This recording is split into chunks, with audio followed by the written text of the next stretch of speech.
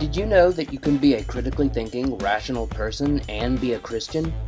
Did you know that there's good evidence that Christianity is true? Did you know that the Christian faith can withstand the toughest of scrutiny? Welcome to the Cerebral Faith Podcast, where we believe because of the brains God gave us and not in spite of them. I'm your host, Evan Minton.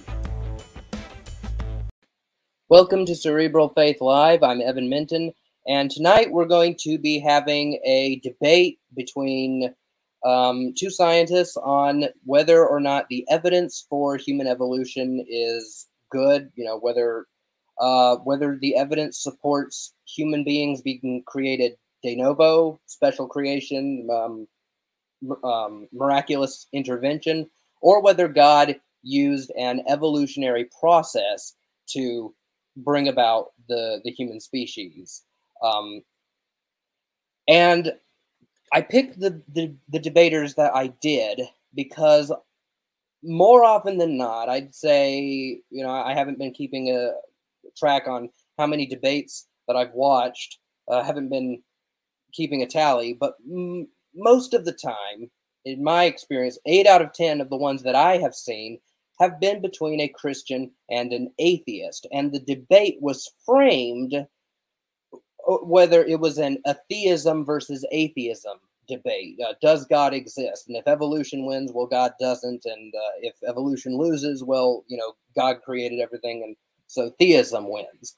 And so I picked two Christians, one who affirms human evolution and one who disaffirms it or rejects it. And the debate is framed because we are all presupposing that God is the creator of all things. He is the one who brought us into existence. That is not up for discussion in tonight's debate. Tonight's debate is going to be about how did God do so? Did he use a natural process like evolution, or did he directly intervene and, de novo create human beings? And tonight I want to welcome my guest, Fuz Rana of Reasons to Believe. Biochemist Fuz El Rana is Vice President of Research and Apologetics at Reasons to Believe. He holds a PhD in chemistry with an emphasis in biochemistry from Ohio University. He is the author of several groundbreaking books, including Humans 2.0, Thinking About Evolution, and Fit for a Purpose. And also, the other guest tonight is Aaron R. Yilmaz. Aaron Yilmaz is I've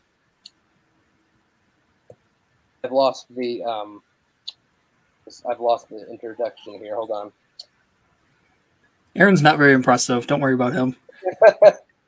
He's a nobody. Yeah, let me see. I'm sorry. I was very frantic. I was running late. Okay, so sorry about that. Aaron Yilmaz has taught biology at the college level and holds an MS in biology from the University of St. Joseph and a BS in biology with departmental honors from Oakland University. He is currently pursuing a PhD in biology, evolutionary ecology focus, from Case Western Reserve University. He is the author of the book Deliver Us from Evolution, How a Scientist's In-Depth Look at the Evidence Reveals a Surprising Harmony Between Science and God. And that's actually a wordplay, and it only works if you do it with an English accent. Deliver Us from Evolution? So, Dr. Rana Yilmaz, it's good to have you on Cerebral Faith Live tonight. Thank you. Yeah, thanks, Evan, for organizing this, and I'm looking forward to hanging out with with the two of you. Likewise. Yeah, so tonight, like I said, we are all Christians. We all affirm the Apostles' Creed and the Nicene Creed, and we are all followers of Jesus Christ. And today we are going to be debating, how did God make us? And for those of you watching in the live chat, there will be a period of time after the cross-examination period. There will be 20 minutes of Q&A.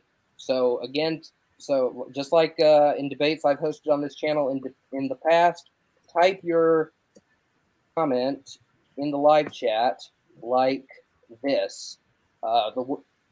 question in capital letters with a colon, and then ... whatever you want to say. And the reason I want you to do it like that is because in the past, I've accidentally, when I've like had Q&A after my streamed PowerPoint presentations, I've selected comments and I've responded to them as though they were directed at me, but it was actually 2 or 3 people talking in the comment section. So if there's a very active comment section, that will help weed out the actual questions directed at the debaters versus just some people talking to each other. So both of you have 15 minutes. Aaron is going first, and let me put this nice DNA background up there. And you can start your opening presentation now.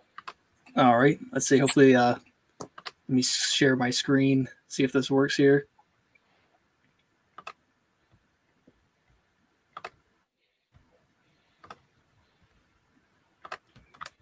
All right, can everybody see that? Let's see, yeah, it's up there. Okay. Can you see? Do you see like the next slide and notes, or you just see the actual picture I'm trying to show? Yeah, you've got like two windows open down there. Both of them are your slides. It's up there. Oh, okay. Let's see. Let me try that again. I'm a little technologically challenged. Let's see. We'll give this a try. This should work better.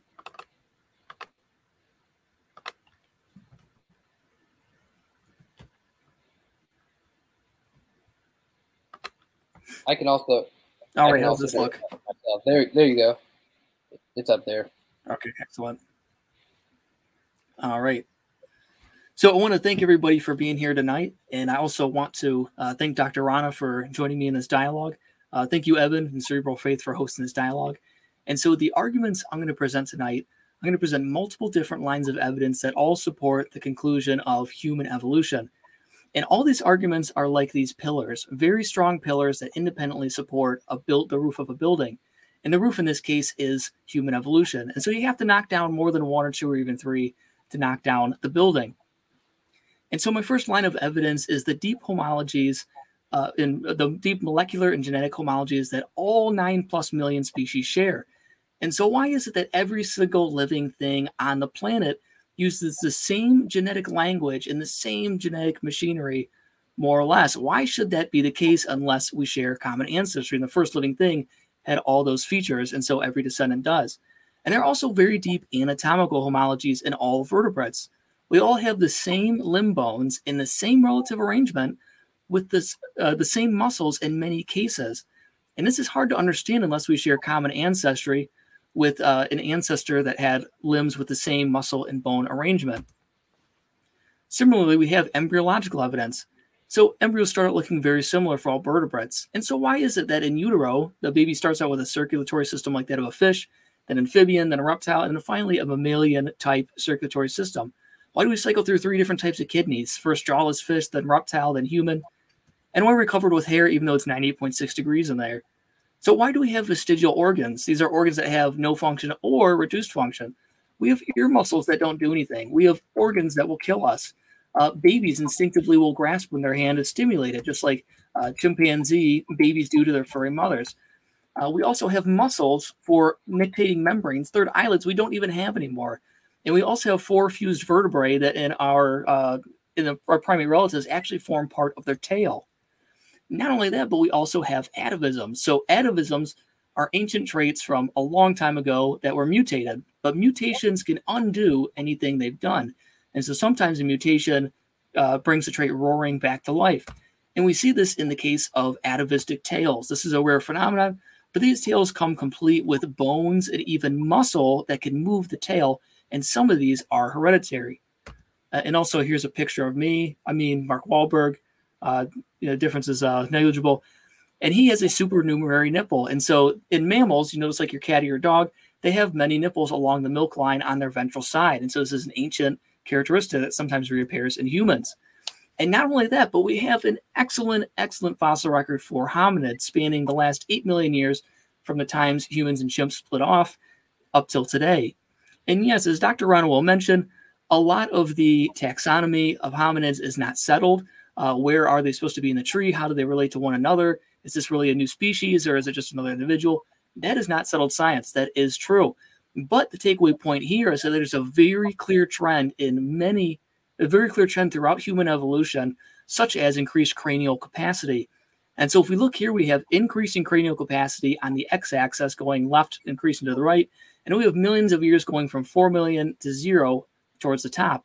And if you look at the lower left-hand corner, we see the Australopithecines with a very small brain, the size of about a chimpanzee's, and humans with about a 1500 cc brain at the top right. And if you look at those teal bars, you can see that over the last 4 million years, there's been a consistent increase in brain capacity up to the present day. And so I want to ask you, if you imagine a, quote, missing link, something truly transitional between an ape-like ancestor and humans, what would we expect it to look like? Well, we would expect it to have a mosaic of derived and ancestral features. In other words, we would expect it to have essentially a mix of human and chimp-like traits. And so what do we find about 4 million years ago, smack dab in the middle of human evolution? We find, and mind you, this is a complete skull. This is not a reimagining or filling in the gaps. This is an Australopithecus africanus. And we see that it looks exactly halfway between a chimp-like ancestor and a human. We see a reduced ridge brow, but not as much as humans. We see a less prognathous face, but not quite as flat as humans. And we can also do this for the dentition of the same skull. So chimpanzees have a very rectangular dental arcade. We have a semi-parabolic one. And for Australopithecus, we see something that's in between the two, neither semi-parabolic nor completely square. Similarly with the canines, in Australopithecus, we see reduced canines, not as much as humans, but more than chimpanzees. And we see less sexual dimorphism as in chimps, but not quite as little as in humans. And not only that, but these creatures walked upright. So from at least 4 or 5 million years ago, they were walking upright, possibly even 6 million years ago. And we know that from a few features of their anatomy. So if you look at the skull on the right, that's a quadruped skull. Something like your cat or dog has the spinal cord enter the skull at the back. Something like us, that's a biped. We have the spinal cord enter the skull directly underneath our foramen magnum. And so these skulls of Australopithecus and Ardipithecus several million years ago, they have a skull like ours in that it comes directly from beneath. They walked upright, very likely. We can also look at their hips. The hips of bipeds are very different from that of quadrupeds, as you can see comparing the chimp, the human, and the Australopithecus hip. We can also look at the feet. So if you look at Australopithecus compared to Homo sapiens, it is very similar, and we find that it has an arch lengthwise as well as widthwise, indicating bipedal locomotion. And so just to highlight how truly transitional these forms are, I want to show you this chart of how creationists classify all these hominid fossils. Because remember, creationists say that these are simply just apes and that's it, or they're simply just humans and that's it. Of course, creationists are committed to the position that these can't be halfway between ape and human. And so if you look, not only do creationists disagree among themselves, some think they're all apes, some think they're all human, but some creationists even hold 2 or 3 different positions throughout time. And so this just underscores how truly transitional these forms are. They truly look like monkey men. I can't think of any other way to describe it. And on a creation model, it's really hard to understand why God would bring about these upright walking monkey man-like creatures and then just have them go extinct. And so not only that, we could establish human ancestry with the great apes just based on that alone. But we also have many other individual lines of evidence that are extremely compelling, such as the genetic evidence. And Dr. Rana even admits in his book, Who's Adam? He says studies indicate a high degree of genetic similarity, 98% between humans and chimpanzees. And so I want you to look at the picture to the left. So these are the chromosomes of humans, chimps, gorillas, and orangutans, arranged chromosome by chromosome side by side. And I want you to notice something. Immediately what jumps out at you is all these light and dark bands seem to match up almost perfectly for every chromosome between humans and apes. And what this means is we have the same regions of DNA in the same order on the same chromosomes between chimps and the great apes. Now, that is very hard to understand from a creation perspective, but actually expected and predicted by an evolutionary model. So let's take a closer look at human chromosome 2. Now, here's a golden opportunity for creationism to disprove evolution once and for all. The great apes all have 24 chromosomes. Humans have 23. So it's very unlikely that either we lost one along the way or the great apes all evolved an extra one. Extremely improbable. So what do we find when we look at human chromosome 2? Is evolution disproven? Well, chromosomes usually have telomeres at the ends. These are end caps. They only occur at the end. And they have one centromere in the middle, hence centromere. So when we look at human chromosome 2, what we see is incredible. And I can't overstate this enough. There are telomeres in the middle where they don't belong in 2 centromeres. Essentially, our human chromosome 2 is a fused chimpanzee chromosome made of 2p and 2q. And if you look at the banding patterns of light and dark, you can see the genes line up almost perfectly. And so it's just unimaginable on how a creation model we can explain how God would put within us, if we were specially created, essentially a fraudulent chimpanzee genome that strongly indicates common descent, but doesn't really. Infuzz even admits this in a podcast where he says RTB needs to deal with the compelling evidence that seems to indicate common descent. And he goes on to say they need to provide a rationale for why God would create a world that is designed that very well may look like it is the product of common descent. Well, it may very well look like it's the product of common descent because it is. And so I can't think of a better example in flashing neon lights to scream common descent. Why would God put within us, every single cell in your body right now has this fused chromosome, chimpanzee chromosome? I don't understand why he would do it unless he wants to deceive scientists like myself. Let's talk about pseudogenes. So these are broken copies of a gene. And yes, Dr. Rana will point out, some of these do have a function, even critical functions. But at most, about 13% will end up having some type of function. And many don't even do anything. They're just transcribed. But we have about 18,000 of these. And we have all kinds of pseudogenes that are essentially genetic fossils, one of which is CYP21. And so not only do humans and chimps share the same genetic fossil, the same broken gene, not only do we share it in the same place in the genome, on the same chromosome, but we also share the same exact mutation that broke this gene. Now, I can't overstate this enough. I can't describe to you how powerful and persuasive this is for evidence of common ancestry. It's just completely unintelligible on a creation perspective why we would have the same broken gene in the same place, same mutation on the same chromosome. And just in an act of overkill, we can look at a certain class of genes called olfactory reception genes, smelling genes, and map them onto this proposed evolutionary relationship. Now remember, this evolutionary relationship was proposed well before any genetics. So this isn't post hoc validation. So if we look at all the primates, we expect them to share some olfactory reception genes, which they do. They share 5. If we look at us and the great apes, we should share even more. We share 6. If we look at us and our 2 closest relatives, we should share even more. And if we look at us and chimps, we should share the most. We share 12. Now, this perfectly validates what we predict from evolutionary theory. We share the most amount of pseudogenes with our closest ancestors, our closest relatives, the chimpanzees. Now, not one olfactory reception pseudogene is out of place. All it would take to destroy all of this is to have one olfactory reception gene that is shared with humans and rhesus monkeys, but not with chimps. But we don't find that. We can do this for many classes of pseudogenes. Similarly, ERVs are endogenous retroviruses. These are essentially genetic fossils. And yes, as Dr. Ronald pointed out, some of them do have a function, but the majority do not. So we have 203,000 of these genetic fossils. They're in every cell of your body. And guess how many we share with chimps? 202,918. And not only that, we share all 99.96% in the same location on the same chromosome, many with identical mutations shared by both chimps and humans. Now, again, this is completely undeniable on a creation model that it's hard to understand why God would do this. Why would God separately miraculously create chimps and humans to have 203,000 of the same viral fossils in their genome? And again, we can take the class of ERVs, HERVK, and map them onto our proposed evolutionary relationship. We see that all the primates share 2. If we exclude old world monkeys that we're less related to, we have 6. Us and the great apes, we have 11. Us and our 2 closest relatives, we have 19. And us, we should share the most with chimps, which we do. We share 29 in common. Now, again, not one endogenous retrovirus is out of place. This proposed evolutionary relationship that was thought of 150 years ago is validated by every class of pseudogenes, every class of olfactory reception genes. And again, it would only take one ERV in the wrong place to bring this whole tower down, to bring the whole thing down.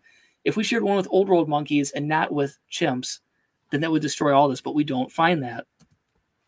And so let's compare the creation model and the evolutionary model and how satisfactorily it answers all these facts.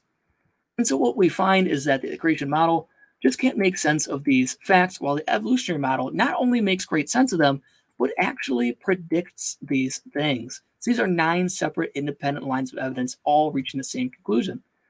And so I can't help but think that Fuzz and I are just using different methods.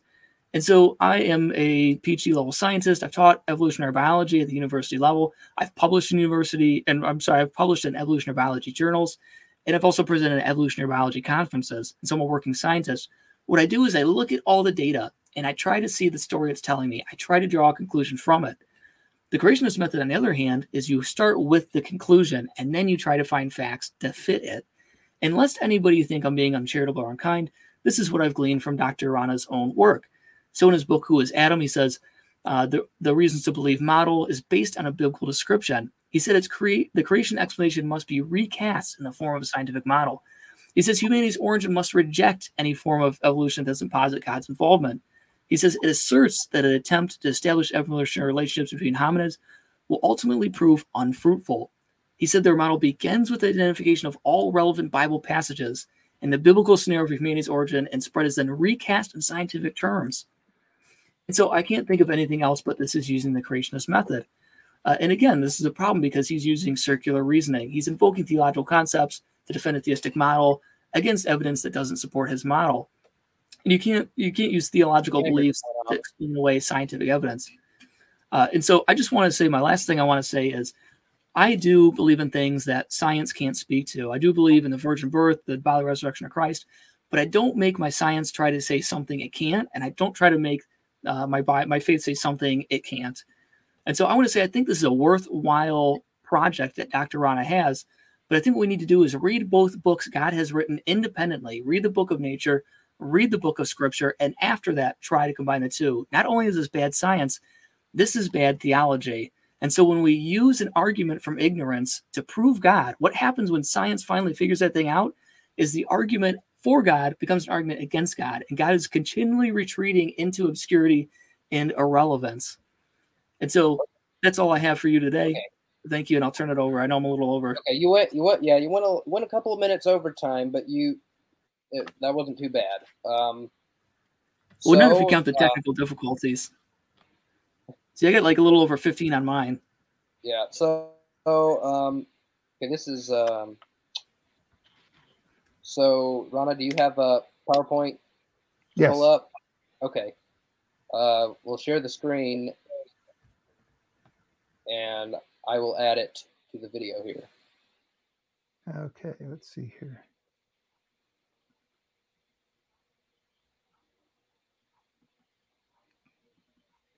Is it sharing? I don't see it down there. I can add it. I can click the button and pull it up. Here we go. But you got to like pull it up so it shows in the in the StreamYard dash. So there we go. There we go. So I'll start the timer if you're ready. Okay. Here we go. Okay, and can you see that okay? It should be a black screen. So can you see that? Yeah. Okay.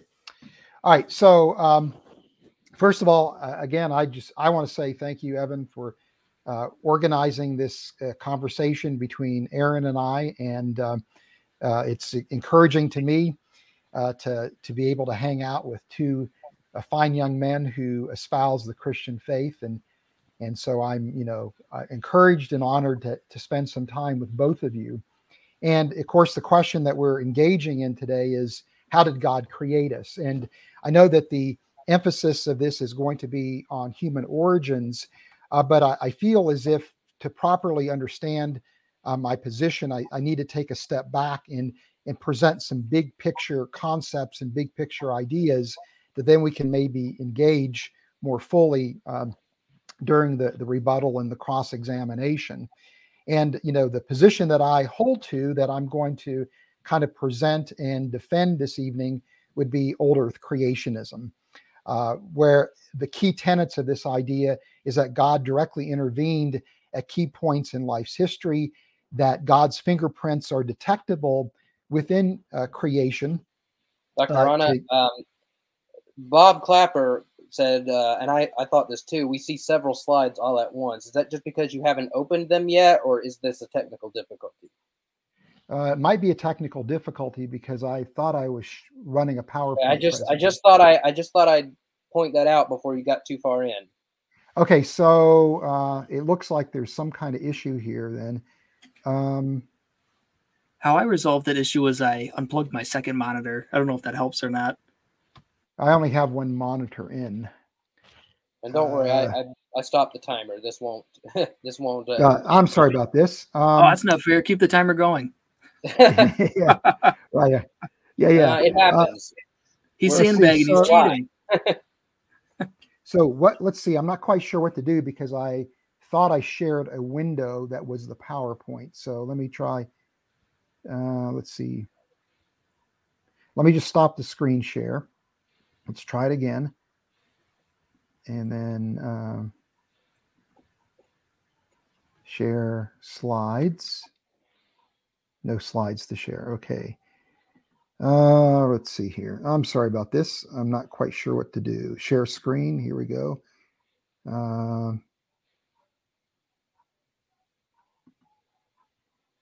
Okay, so there's the screen. And I want to share the window, which would be this. Is that now showing up? Yeah, there it is. Okay. Okay, so do you want to start over or just pick up where you left off? Yeah, let me just start. Yeah, let me just start here. Sorry about that. Again, I apologize. Okay. So start over, like revert it back to 15. If you want to. I'm just going to start at this slide. Basically, real quickly, just the position that I hold to is old Earth creationism, which is the idea that God directly intervened at key points in life's history to bring about his creative purposes, that God's fingerprints are detectable within the biological realm, and that the corollary is that evolutionary processes are insufficient to fully account for life's origin, design, and history. Now, the old Earth creationist perspective accepts some facets of the evolutionary framework, but on the other hand, expresses skepticism about the capacity of evolutionary mechanisms to account for certain key transitions in life's history, such as the origin of life through chemical evolution, and then also the capacity of evolutionary mechanisms to generate bona fide innovation or bona fide novelty. This position that I hold to is a position that I arrived at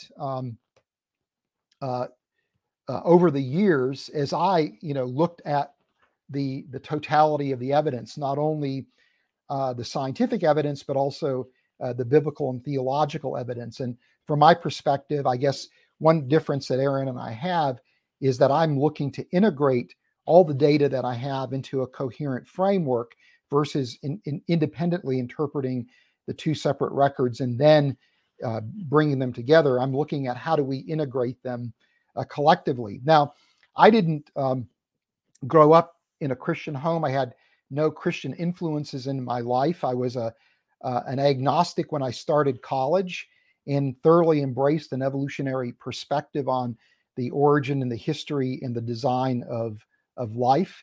But it was in graduate school studying biochemistry that I was deeply impressed with the incredible designs of biochemical systems, the ingenuity of these designs, and also recognized that chemical evolutionary mechanisms were insufficient to generate biochemical systems and hence the origin of life.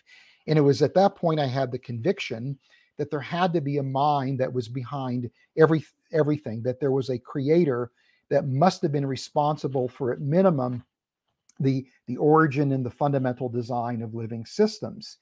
Now, at that particular point in my life, I would have argued that once God brought life into existence, that evolutionary processes could account for the history of life on Earth. But it was over the years, as I began to more deeply study, again, questions relating to origins, that I began to identify what I thought to be the inability of evolutionary mechanisms not only to account for the origin of life, but to account for key transitions in life's history, which I'll delineate in just a minute. And more recently have come to appreciate the very real challenges evolutionary mechanisms have for accounting for the origin of biological novelty. Now, in order to, again, hold to this position, in light of, again, modern day science, we have to recognize that the role that methodological naturalism influences the way that we think about questions relating to origins. And I think at the end of the day, the conversation that Aaron and I need to have that really, I think, separates us isn't so much the evidence, but it's really the philosophical framework we bring to the table as we view that evidence.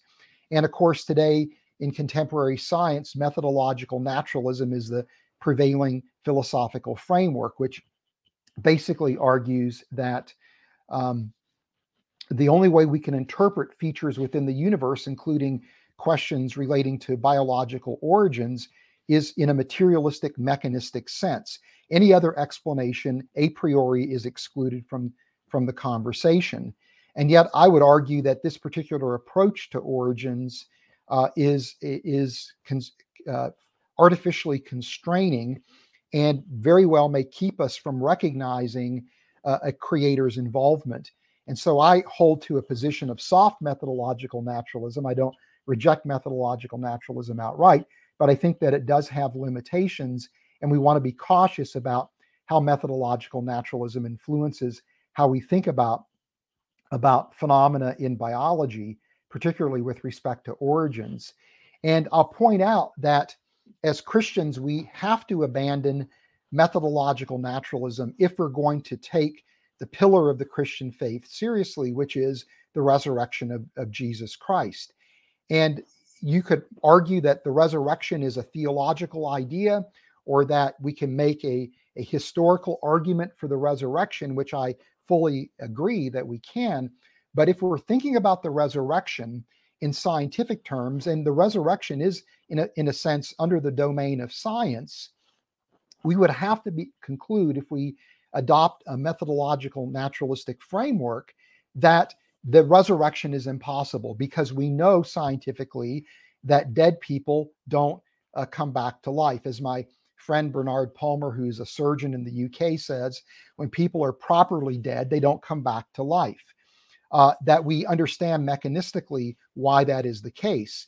And so if we're going to be consistent and apply methodological naturalism to questions that are under the purview of science, we would have to reject the resurrection, because again, this is a question that has scientific bearing, or science has bearing on this question.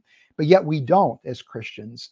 We suspend methodological naturalism when it comes to the resurrection, seeing this as a place where God is intervening within nature to bring about purposes that, again, are outside of the natural normative mechanisms of biology. And so I would argue that if that's the case when it comes to the resurrection, then to be consistent, we need to at least be willing to think about the possibility that God could intervene to bring about creative purposes when it comes to the question of origins. Now, I would also argue that viewing biology from a design framework is legitimate, because we see compelling evidence for design, particularly at the biochemical level, which is what I barter in as a biochemist, but I think it also extends to the biological level, to the organismal level.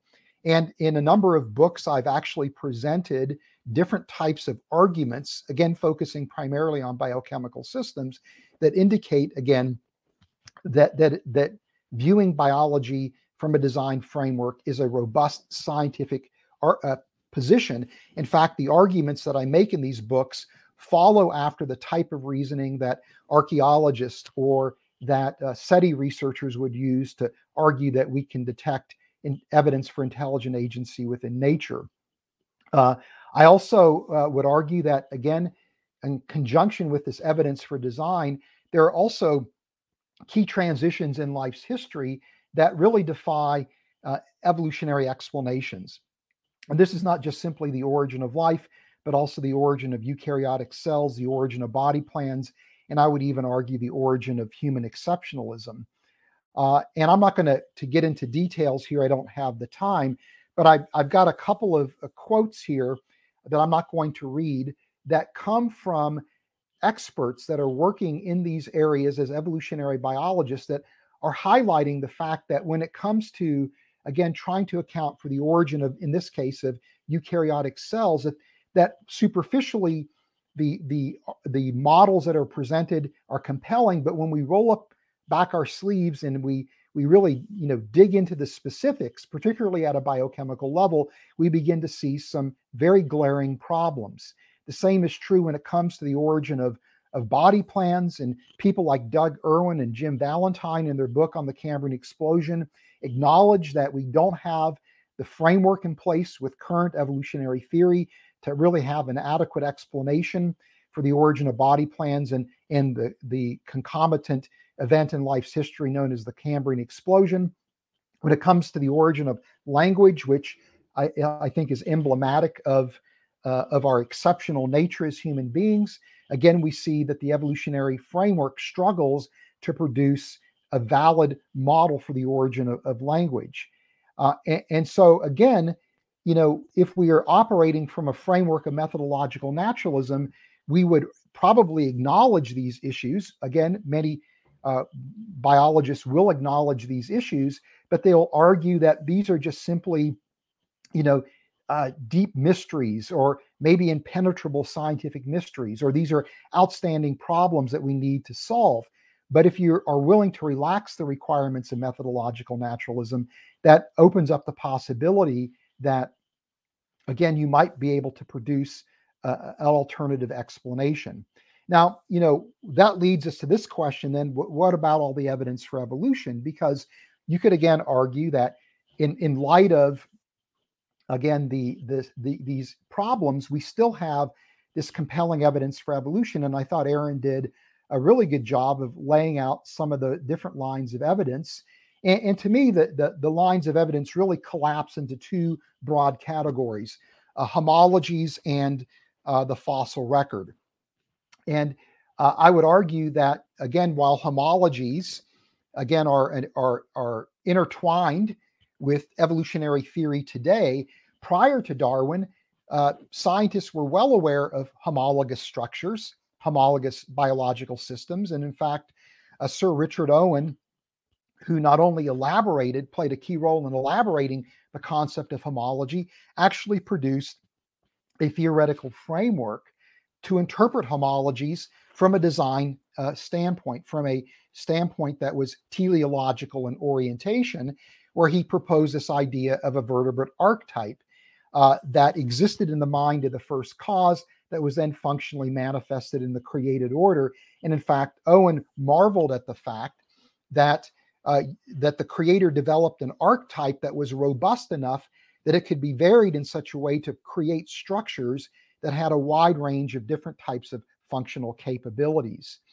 And so I would argue that the shared features that we see could be understood as evidence for common design, not common descent. And in fact, Darwin drew heavily upon Owen's work and evolutionized Owen's idea of the archetype, converting the archetype into a hypothetical ancestor. Now, here's another point to bring up, again, a philosophical consideration, and this is the idea of underdetermination, that in science, you can have that theories are underdetermined by data, meaning that you can have two radically distinct theories that could actually make sense of the same set of data, that could appropriate and accommodate and find support from the same set of data. And I believe that this is the case for common design and common descent. I would argue that they are, in effect, equivalent theories.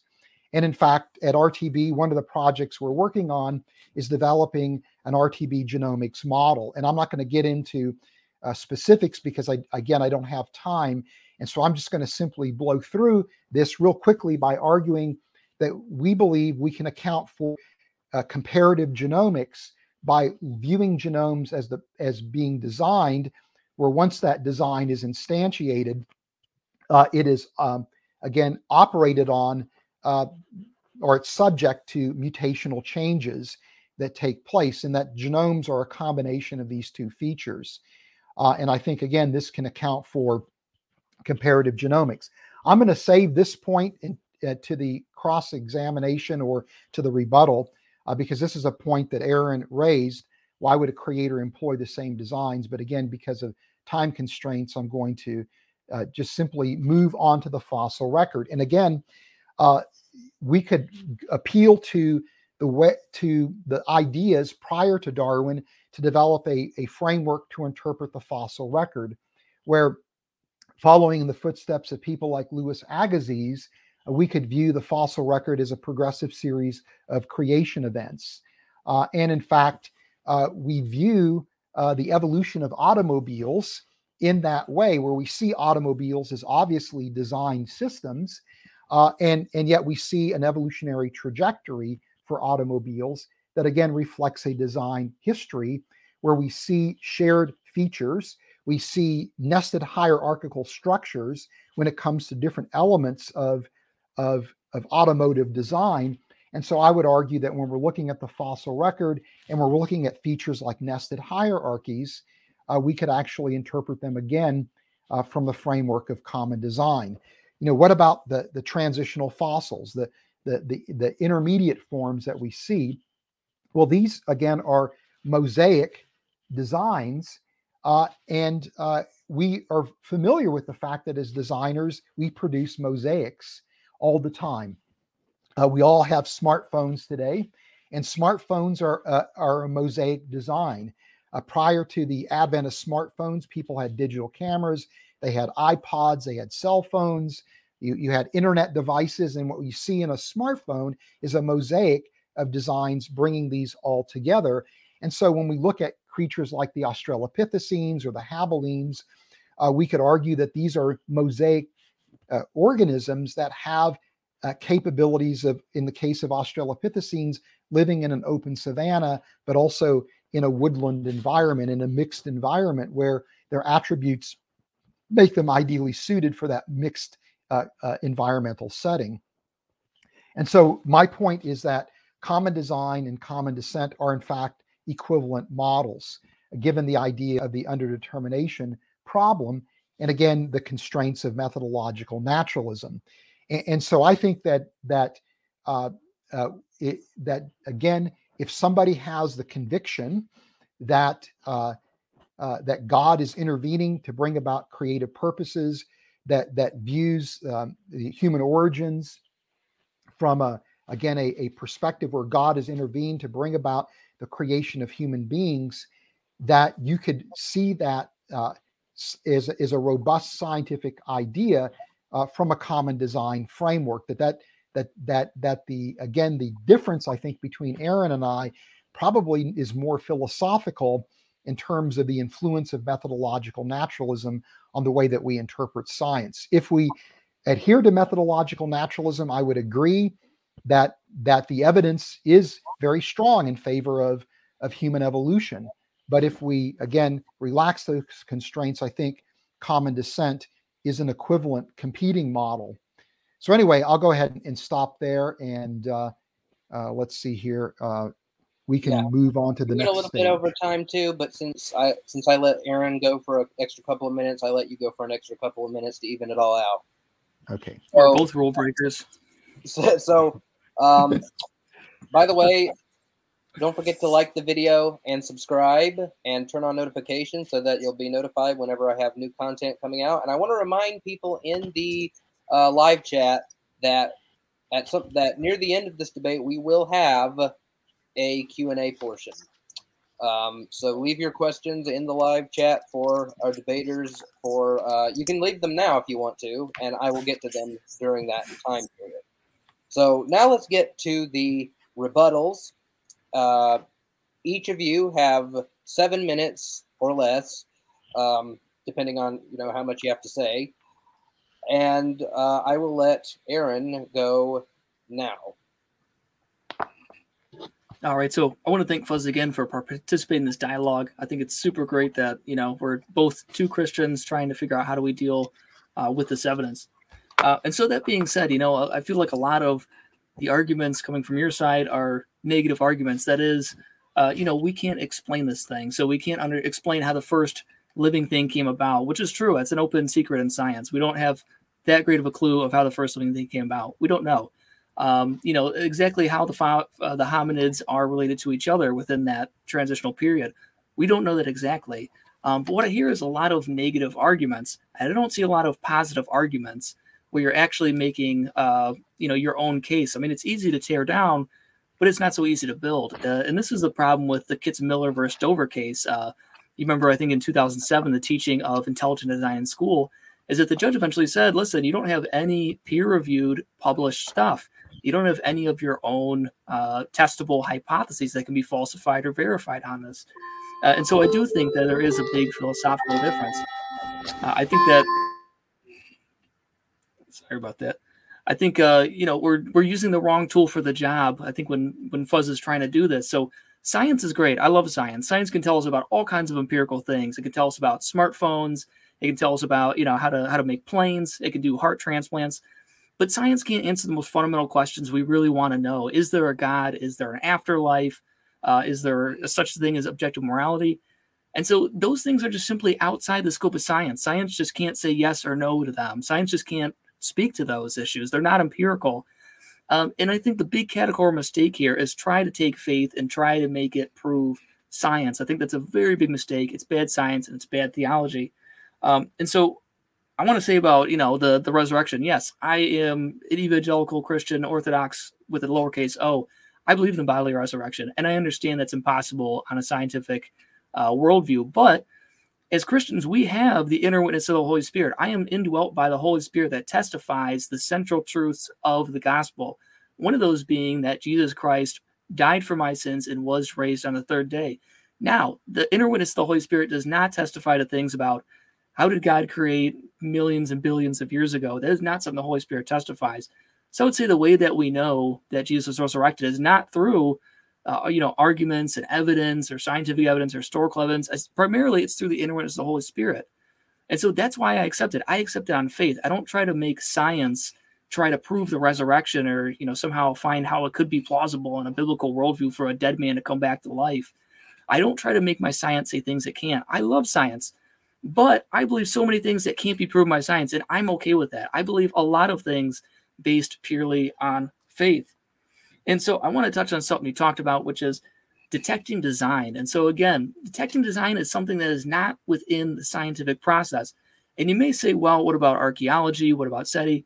Well, first of all, SETI has publicly disavowed any kind of intelligent design or creationism. They're making it clear that that's not what they're doing.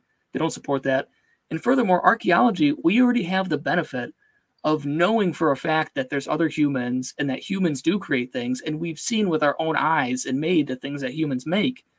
And so this is a false analogy. It's a false equivalent. When we talk about a supernatural being who nobody's ever seen, we don't have any empirical evidence for, we can't definitively say that something is designed by that entity because we don't have any definitive evidence. We don't know what that would look like. And again, if you do detect design, this is just another argument from ignorance. You're saying, well, this looks designed. I don't understand how biology could have possibly come up with that. And again, people used to say that about how babies develop in the womb. People used to say that about how flowers, open up. But now science has explained those things. And so theologically, it really disturbs me because we're really putting ourselves in a precarious position where we're making these theological arguments that are very dangerous, that make God the premise in an argument, that once that argument is falsified, it becomes an argument against God. And so I also want to touch on the evolution of automobiles. Again, this is another false analogy. And so automobiles don't reproduce. They don't reproduce on their own. They don't have variation. They don't have inheritance. So this is not akin to biological systems at all. And also you say that common design and common descent are equivalent models. And as a working scientist, I find that hard to believe because research shows that fewer than 1% of working scientists at the PhD level accept any form of intelligent design or creationism. 99% of working scientists accept mainstream evolutionary theory. And you may say, well, it's because most scientists are atheists and they don't want, a divine foot in the door. But the Academy of Sciences, 50% of their members claim belief in God or a higher power. So roughly half of scientists are religious. So those you can say it's it's motivated by that. I also want to touch on a few things. You talk about the rate of evolution. And so in a few decades, soapberry bugs have increased their beak length 25%. So if we were to allow them to reproduce for another 5,000 years, 10,000 generations, they'd have an 1,800-mile long beak that could spear a fruit the size of a moon. And so the rate of change that we actually observe in nature today could turn a mouse into an elephant in 10,000 years. So natural selection is a very weak force, but over long lengths of time, it has huge cumulative power. And this distinction between macroevolution and microevolution, that is evolution at or above the species level and below, is an artificial distinction. They are qualitatively the same, but quantitatively different. It's like if I would say to you that millimeters could never add up to kilometers. Of course they can. And it's like saying that I could never walk from here to the mailbox, or I can walk from here to the mailbox, but I could never walk from here to Los Angeles. Of course I can. It's qualitatively the same thing, quantitatively different. And also the Cambrian explosion. I might touch on this later, but if we look at all the phyla of fungi after the Cambrian, all the phyla of plants after the Cambrian, 7 phyla of fungi, 12 phyla of plants, at least 10 phyla of animals after the Cambrian and before the Cambrian. We have 2 to 6 phyla before that. And the Cambrian was 20 to 25 million years long. It wasn't as though God just dipped his hand in it at midnight 542 million years ago. We just have oodles of critters that we've never seen before. There was at least life for 3.5 billion years prior to that, and complex life up to 6 foot long, bilateral and radial symmetry for 40 million years prior to that. So again, just to tie a bow on this, I know I'm out of time, is that what I see is a lot of negative evidence. I see, how do you explain this? How do you explain that? But I don't see a lot of positive evidence. Okay, you stayed within the time limit. Yay! For once. Okay, Dr. Anna, now it is your turn. Okay, well,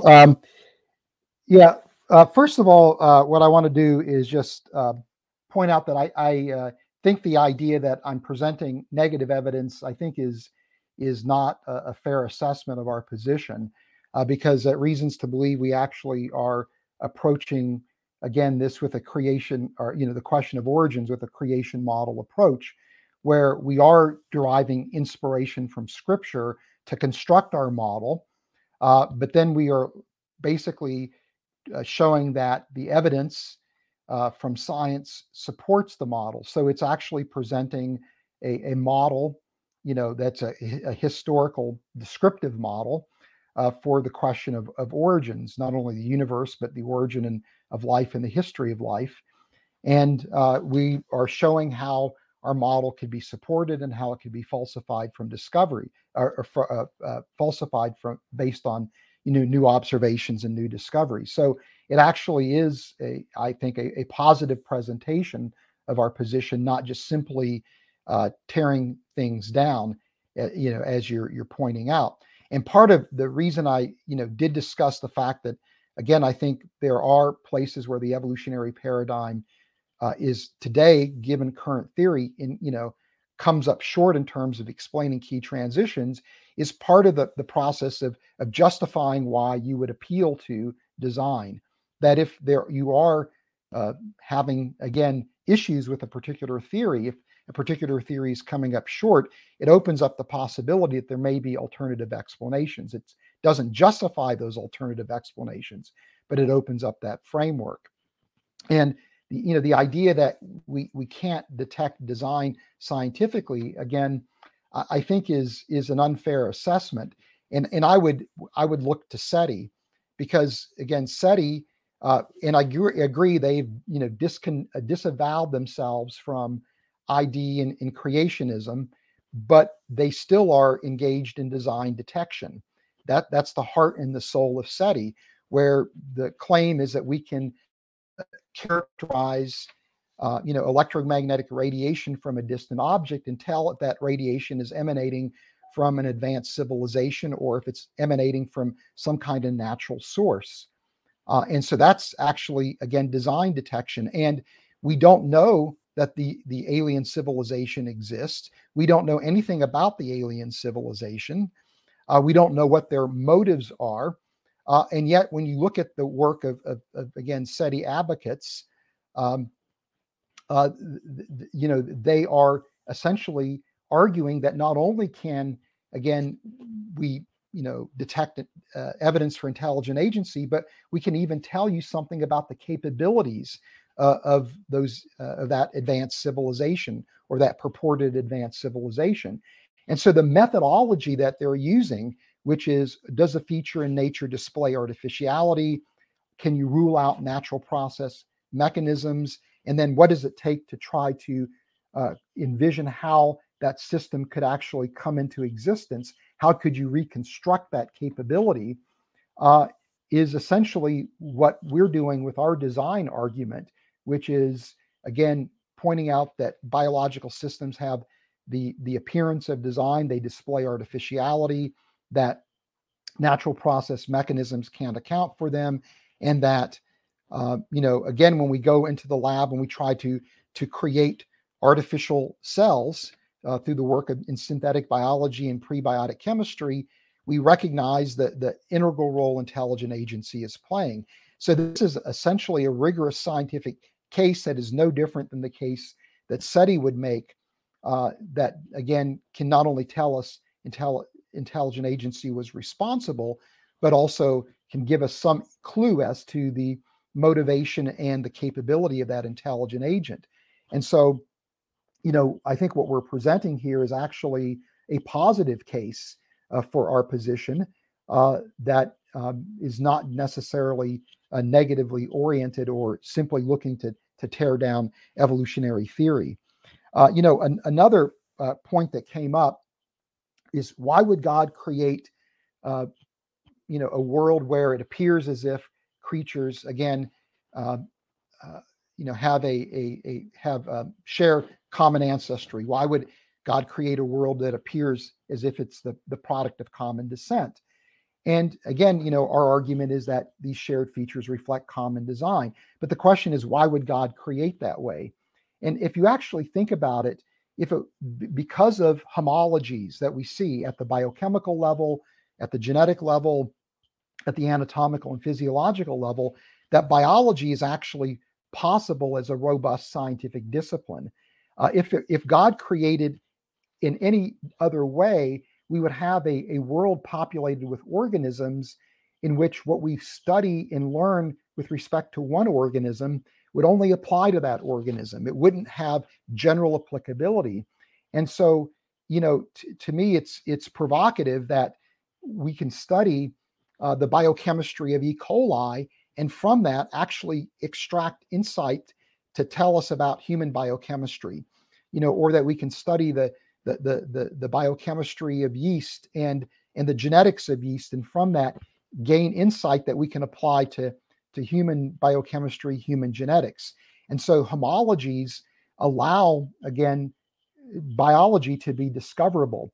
And so by designing biology in that way, you could argue that God has designed biology to be discoverable. And, to me, you could call this an anthropic coincidence, because even if you are viewing life's history in evolutionary terms, it is a bit eerie, I think, to think that even those mechanisms that produce, again, this evolutionary history and this common descent actually do it in such a way that, again, biology is possible as a discipline because of these shared features. It's not to say that you couldn't have any study of the living realm with, apart from homology. It's just that homology makes biology unbelievably tractable. It makes biology unbelievably intelligible. And that, to me, is provocative, regardless of how you view, the question of origins.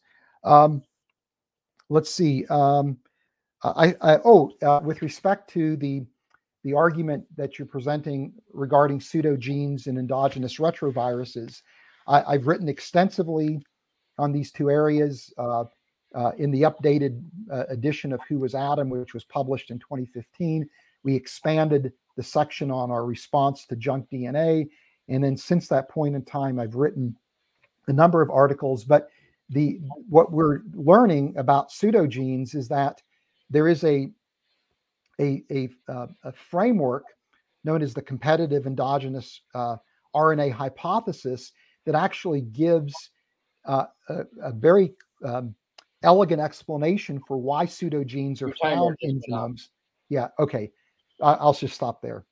And why pseudogenes look like healthy versions of the genes. And again, in the same thing with endogenous retroviruses is that we're learning that these are playing a critical role in the innate immune system. And that insight, both of those insights, I think, revolutionizes the response to the so-called junk DNA challenge. Okay. Okay. So, guys, I see that in the live chat you've left several questions, and I will get to those. I just want to make sure that you know that I'm not ignoring you.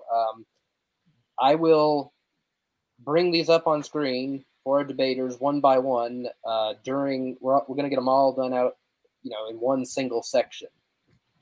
After this next section, which is the cross-examination, which is going to last about 20 minutes. So I'll start the timer. But if you do have questions, you don't have to wait until the Q&A portion. Just leave them in there, and I'll get to them.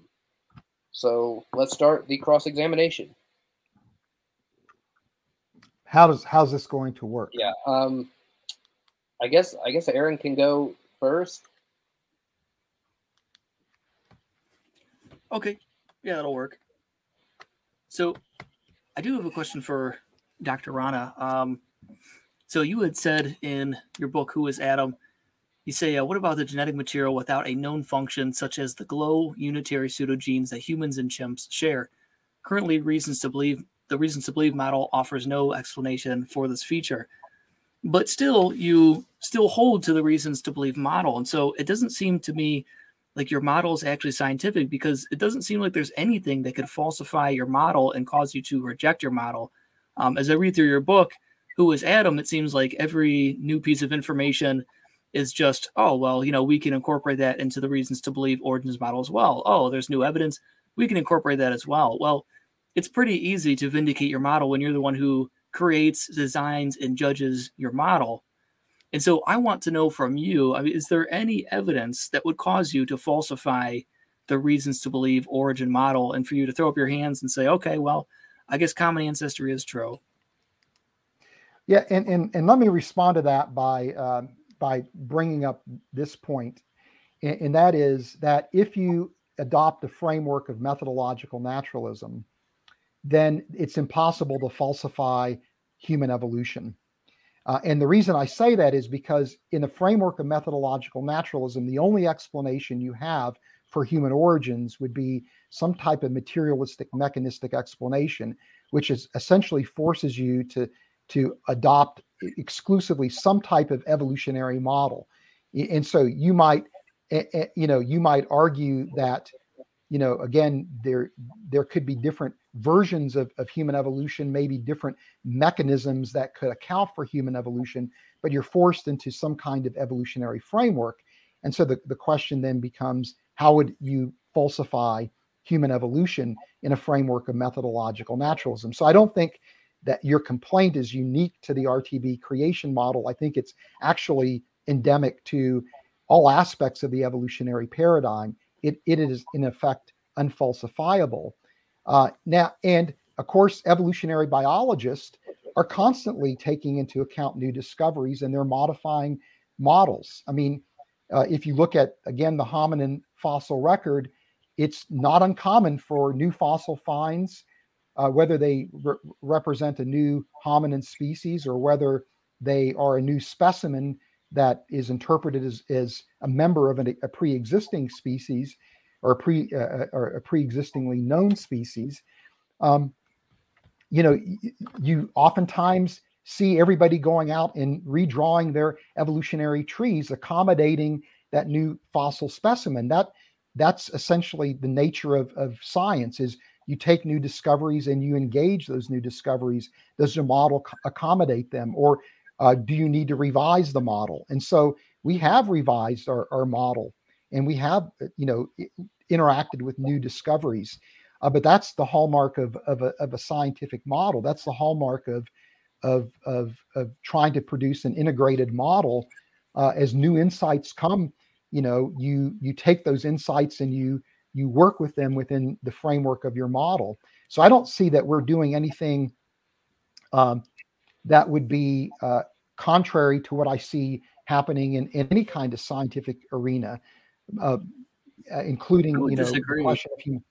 Well, okay, and then with regard to the GLO pseudogenes, in the first edition of Who Was Adam, which was published in 2005, we acknowledged there's not a good explanation. In the second edition in 2015, there was the explanation for the GLO pseudogene would be encompassed in the discovery of the competitive endogenous RNA hypothesis, which is gaining growing support from the experimental data, which essentially explains why pseudogenes are present, at least why duplicated pseudogenes that are expressed are present within genomes, is because they're taking part in this RNA network that impacts gene regulation. Or endogenous retroviruses.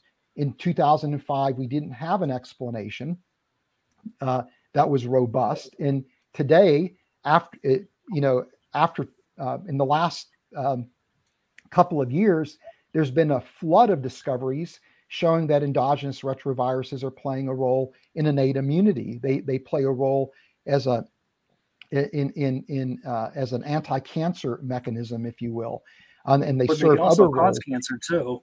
They're identified with all kinds of different cancers, so they also have the potential to be very lethal and kill. So, I mean, this idea that. Yeah, but my point is. Well, if I can respond, because you've raised two issues, so if I could respond real quick. So first of all, that when you say that, what you're doing is no different than science, it's absolutely different from science. It's science.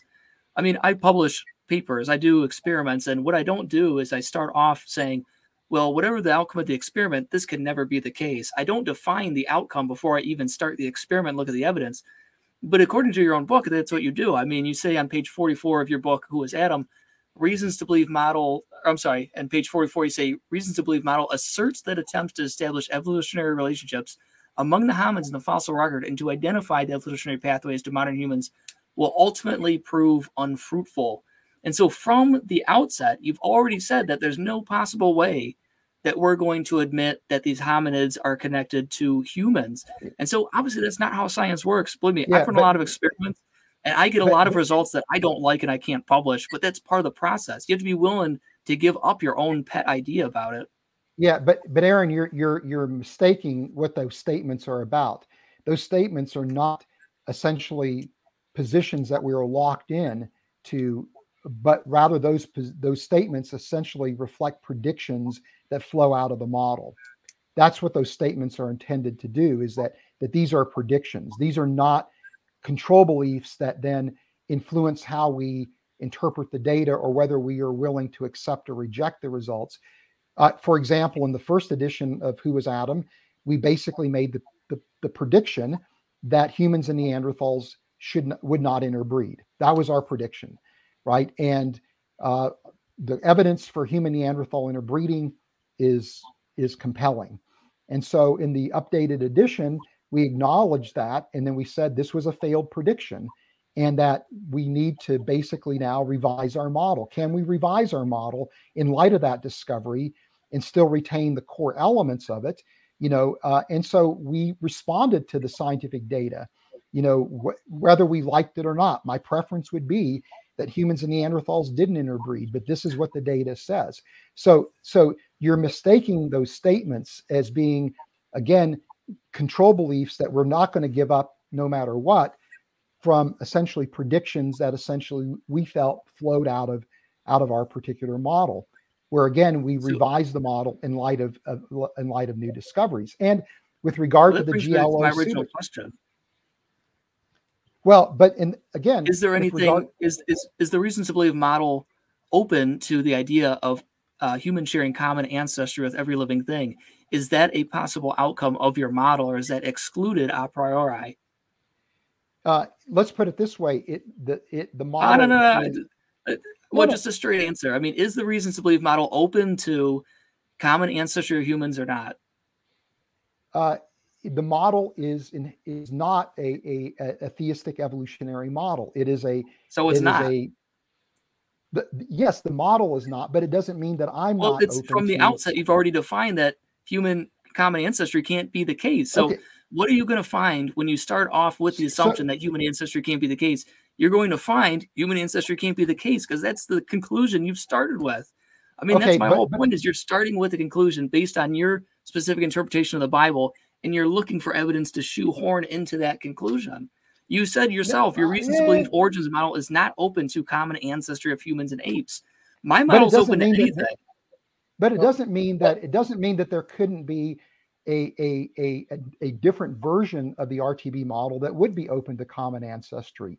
So it's not that it would just simply be a different model. And by the way, I could argue, is your model open to the idea of God intervening to bring about the origin of humanity? I mean, is your model open to viewing evolutionary history or life's history in teleological terms?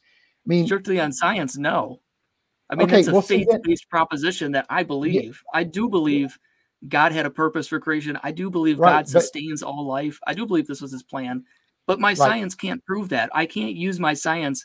I can't press it into service for something it's not built and meant to do. I think that's the fundamental bedrock difference between the two of us.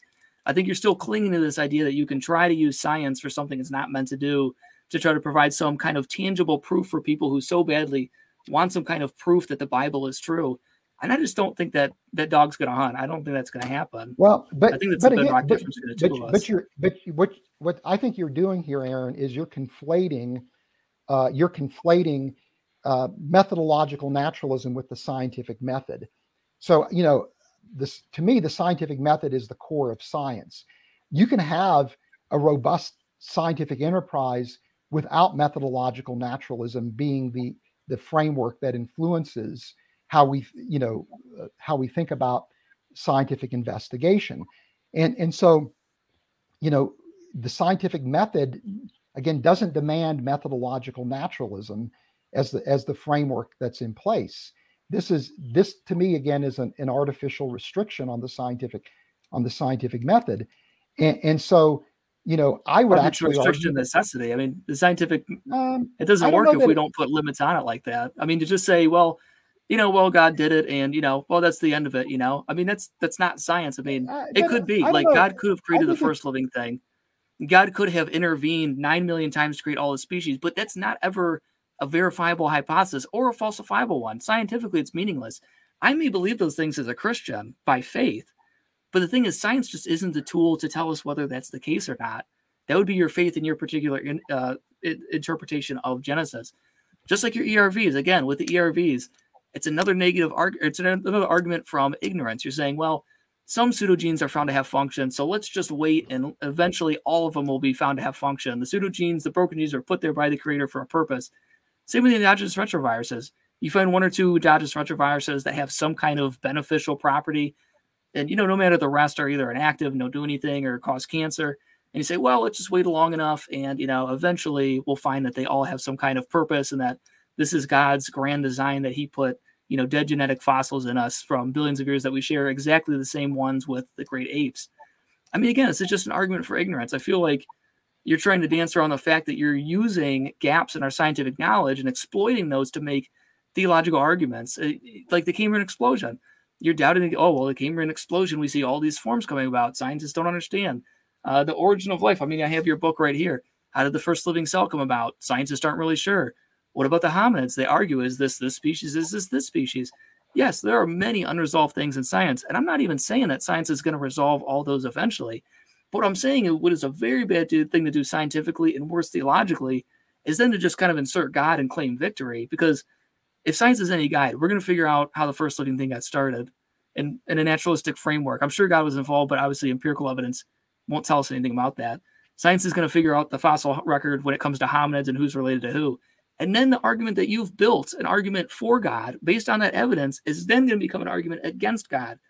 And so I agree with you on probably almost every Christian position you hold. But I think the fundamental thing is that I see the kind of thing you do as theologically dangerous, and I see it setting us Christians up for failure. I think this is a very imprudent and dangerous move to try to use, as Dietrich Bonhoeffer said, to try to use God as a stopgap in our knowledge, to find God in the unknown instead of finding God in the known. Well, Aaron, would it be correct to say that the case for evolution is a cumulative case, that it's not built on one or two fossils or one or two pieces of genetic evidence, but it's like when you lay all of the evidence out on the table, it's kind of like putting pieces of a puzzle together? And would you say that, like, the different problems that young and older creationists have are kind of analogous to like Bible difficulties? Like, you can make a case for the reliability of the New Testament. You may not know what to do with the weird saints that come out of the tomb in Matthew's account, but that's not really going to make you doubt that Jesus rose from the dead. Would that be a fair assessment?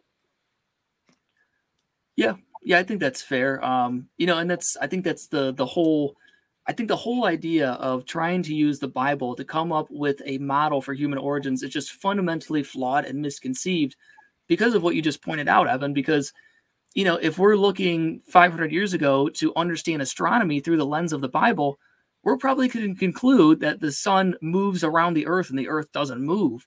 And so it's going to depend on your interpretation of Scripture. And how are we to say which interpretation is correct? Is the day age? Is the gap? Is the literal young earth creationist? So if you start off with your own particular interpretation of the Bible and then build a model on that, that is a much worse way to obtain truth than just looking at the evidence itself. And then from all the evidence, as objectively as you can, trying to draw out a conclusion from it, trying to listen to all the evidence and hear what it's telling you to draw a conclusion from that, rather than, well, this is my interpretation. Let's see if I can prove it using the evidence, or at least some of the evidence, like a salad bar. Right. And let me respond to this point, because, first of all, when you look at Scripture, it's very clear that Scripture teaches that God has revealed himself to us through the record of nature. Right. And it's not only evidence for God's fingerprints that are evident in creation, but we can even ascertain aspects of God's character and God's nature according to Scripture from the features of nature. This is called general revelation. And so if science is the study of the record of nature, then from a Christian perspective, it's not unreasonable to think that we should see evidence for God's fingerprints within the record of nature. That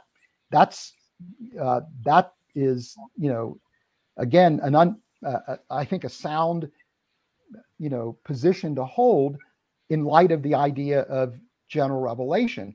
And if we go to the idea of the resurrection and the atonement that's connected to Christ's death on the cross, from the writings of the Apostle Paul, it's very clear that he viewed there being a historical Adam that was the progenitor of all humanity, and that's found in the creation accounts in Genesis 1 and Genesis, or it's implied in Genesis 1, it's in Genesis 2 and Genesis 3.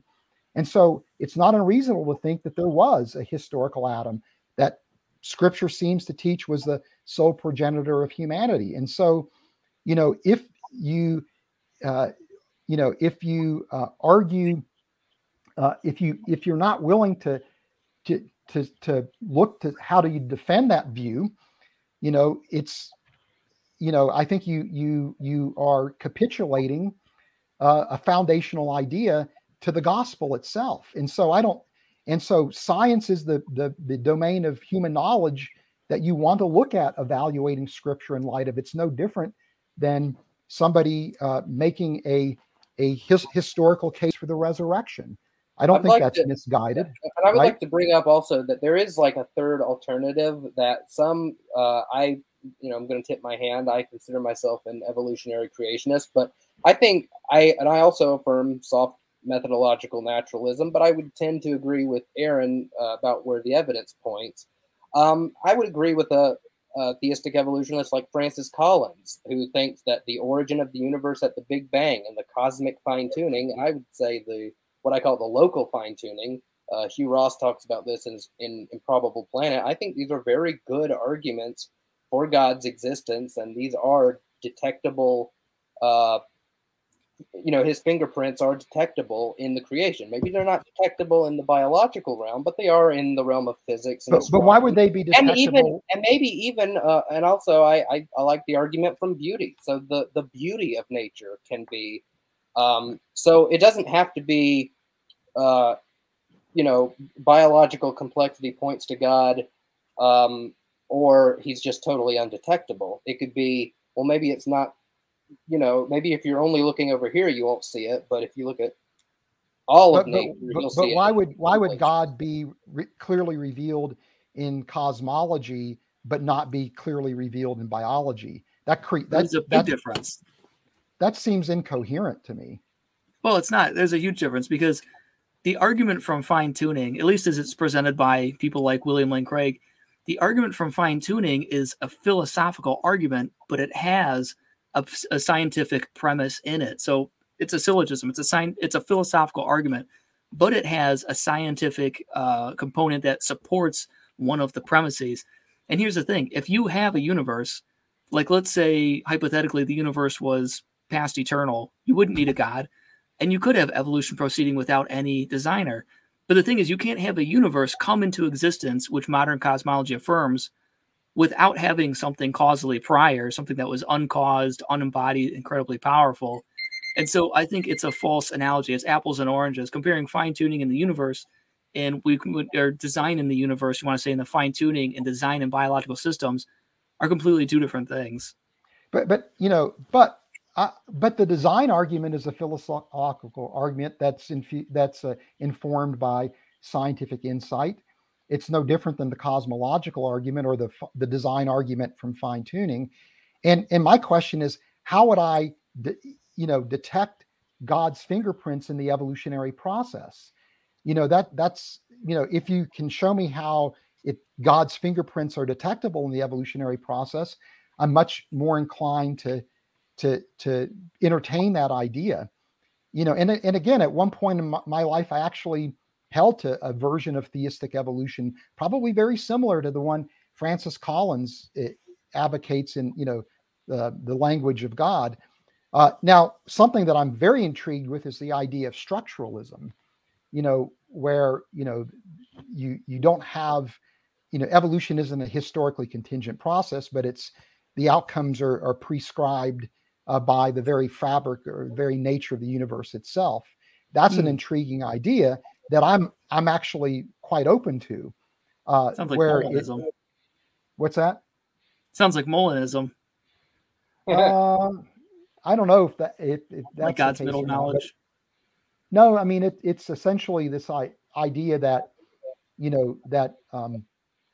basically the laws of nature dictate basically certain evolutionary outcomes, and those outcomes are inevitable, and they happen to be the just right outcomes that are necessary for life to exist. So it's a very intriguing idea. I was just thinking about that conversation between William Lane Craig and James White. I haven't seen it yet, but I am going to get to it sometime this week. I'm really looking forward to it. Between people, we've been waiting for this conversation forever, and it finally happened.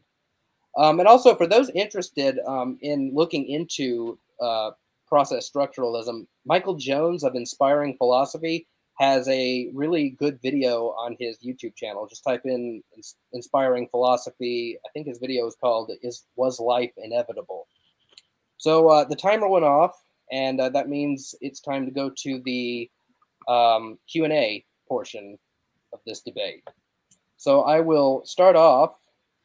I will go down in order. I'll start off with Nick.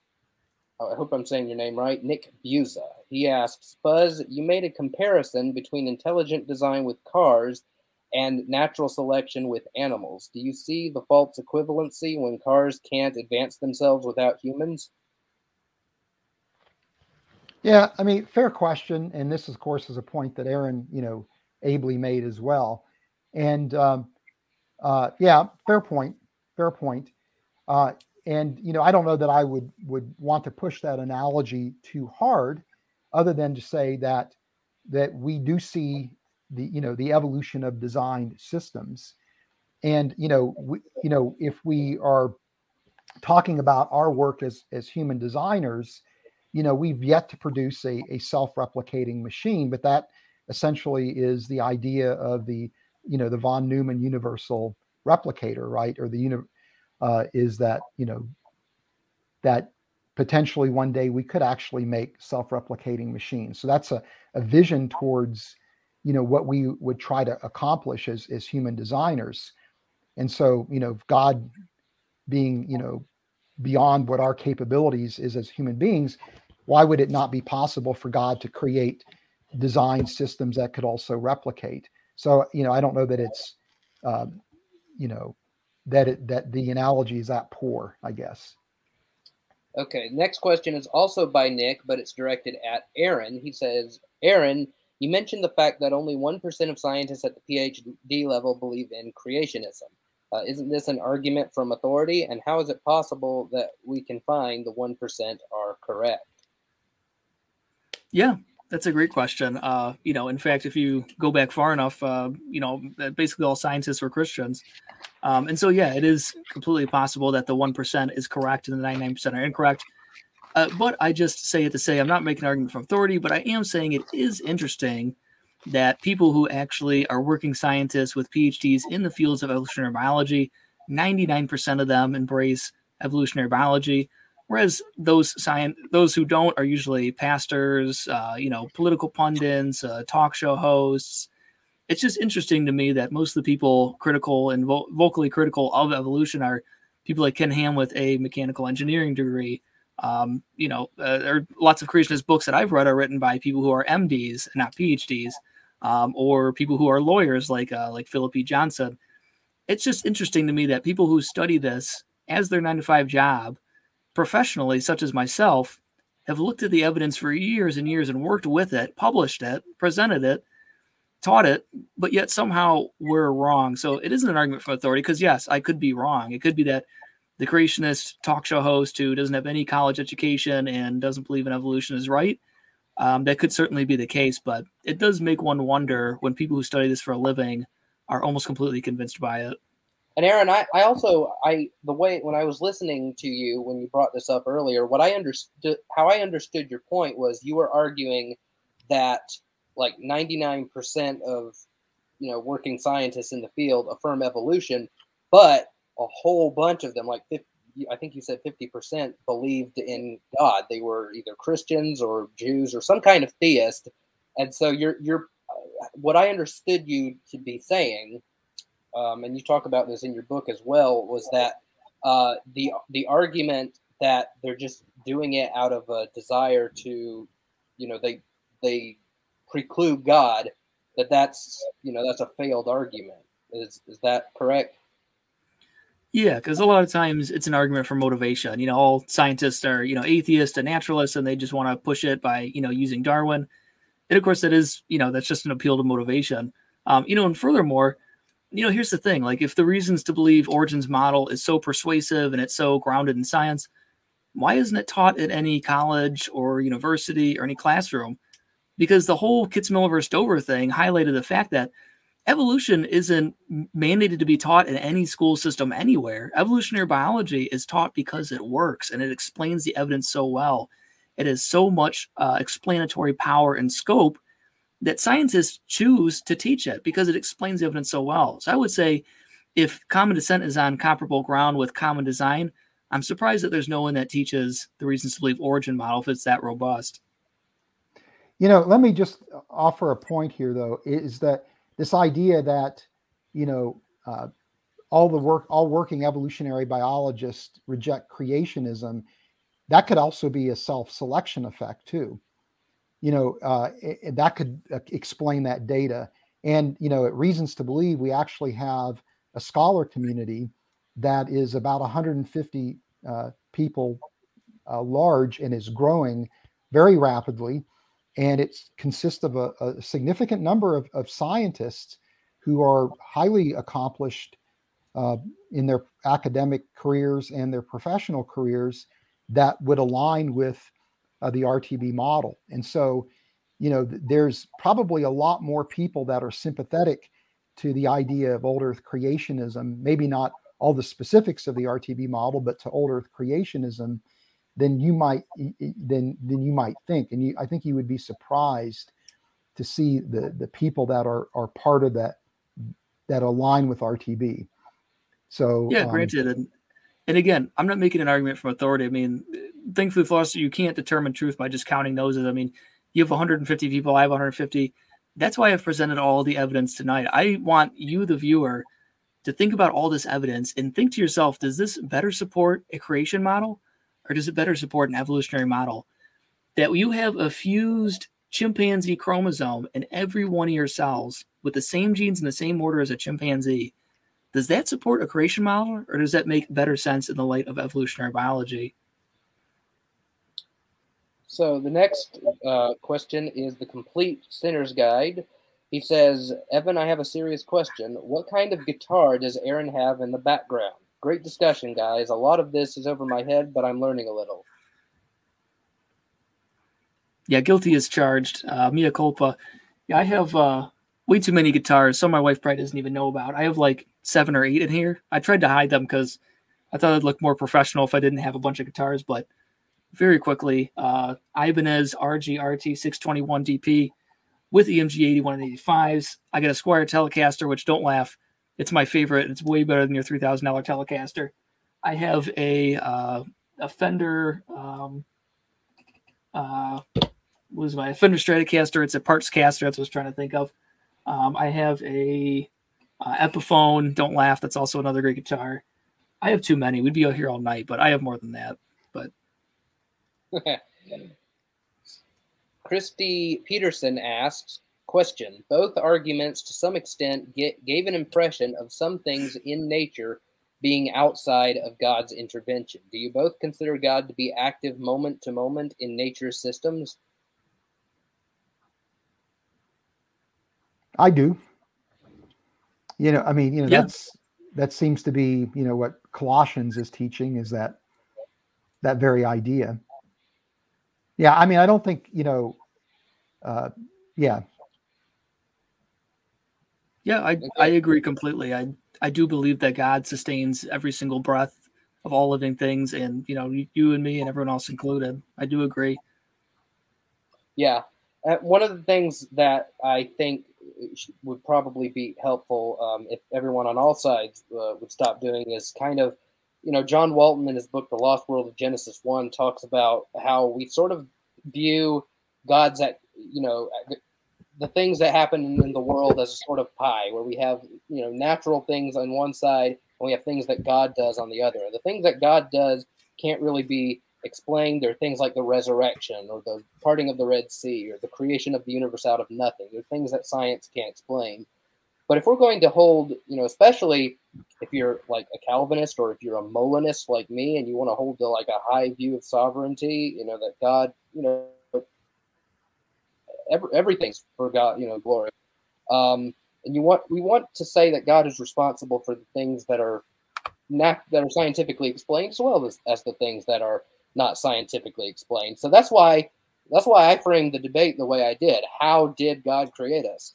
Because God did create us. It's just a question of in what manner and what method. So let me see. That's the same question. Let me scroll down.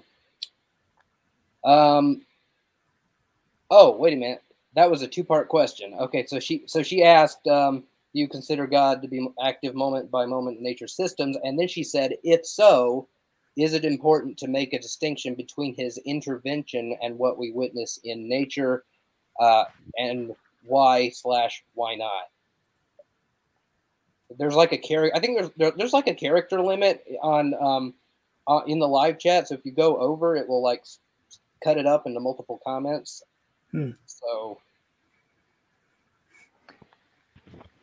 well, to me, I the way I would respond to that, and I don't know if this is if I fully appreciate the question, but when you look at Genesis 1 and Genesis 2, and you look at the different verbs in the Hebrew that are used to describe God's creative activity, these verbs carry with them a range of connotations. So you have verbs like bara, which means to originate something new that's never existed. Asar, yatsar, which mean to create something new from pre-existing material. You have words like haya, which means to let come to pass. It sort of gives the idea that God is superintending a process that he's put in place. And the Shah, which is God, setting in place natural mechanisms that are producing the outcome. And so to me, you have a range of ways in which God is active in his creation that I think can be explored. And so, I think Aaron and I would both agree that God could create through process, that God could create processes that then operate on their own. And I would argue that God could also directly and personally intervene to bring about his creative purposes. And I think in all those instances, we should see evidence that's detectable, that points out that this is indeed God's fingerprints and God's handiwork. And so that's, the project that we're exploring at Reasons to Believe ultimately is how do we, can we see God's fingerprints in nature and with the expectation that we should see them.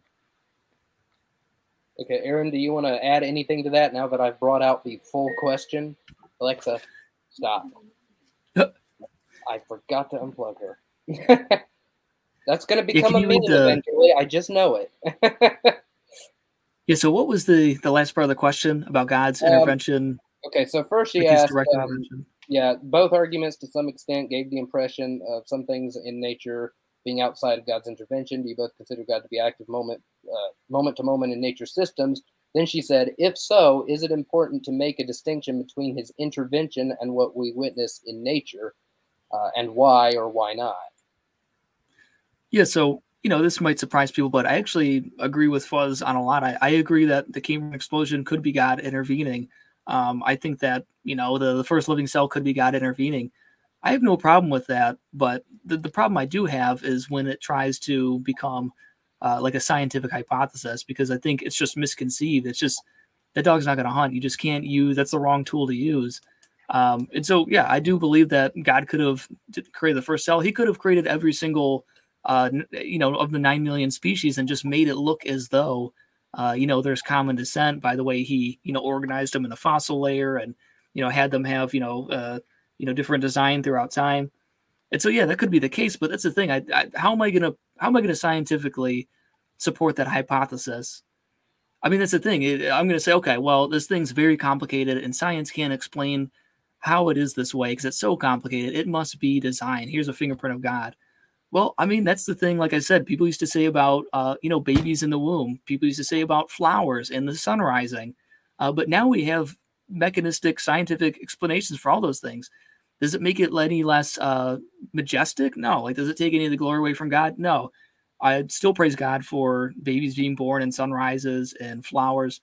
They're still just as meaningful. God is still just involved in all of that. But I think it's a dangerous argument to say, well, we don't know how this works. And so it's so complex and, must be designed. This must be a fingerprint of God. Because if science is any guide, if history is any guide, we will figure out the evolutionary lineage of the hominids. We will figure out that first living cell. We will figure out more about the Cambrian explosion.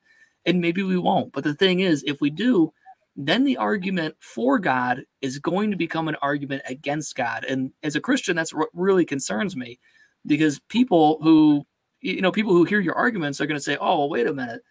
I believed in God based on that Fuzz Rana argument where he said, there has to be a design in the Cambrian explosion because science can't understand it. But now science has in 2040 or whatever. And so, well, I guess, that's a bad argument for God. I may as well not believe in him. I mean, really, my own story, if I can share it for a second is, I didn't grow up in a Christian household either. I hated evolution. I thought evolution was a fraud. I became a Christian, was influenced by Lee Strobel and Frank Turek and Norman Geisler.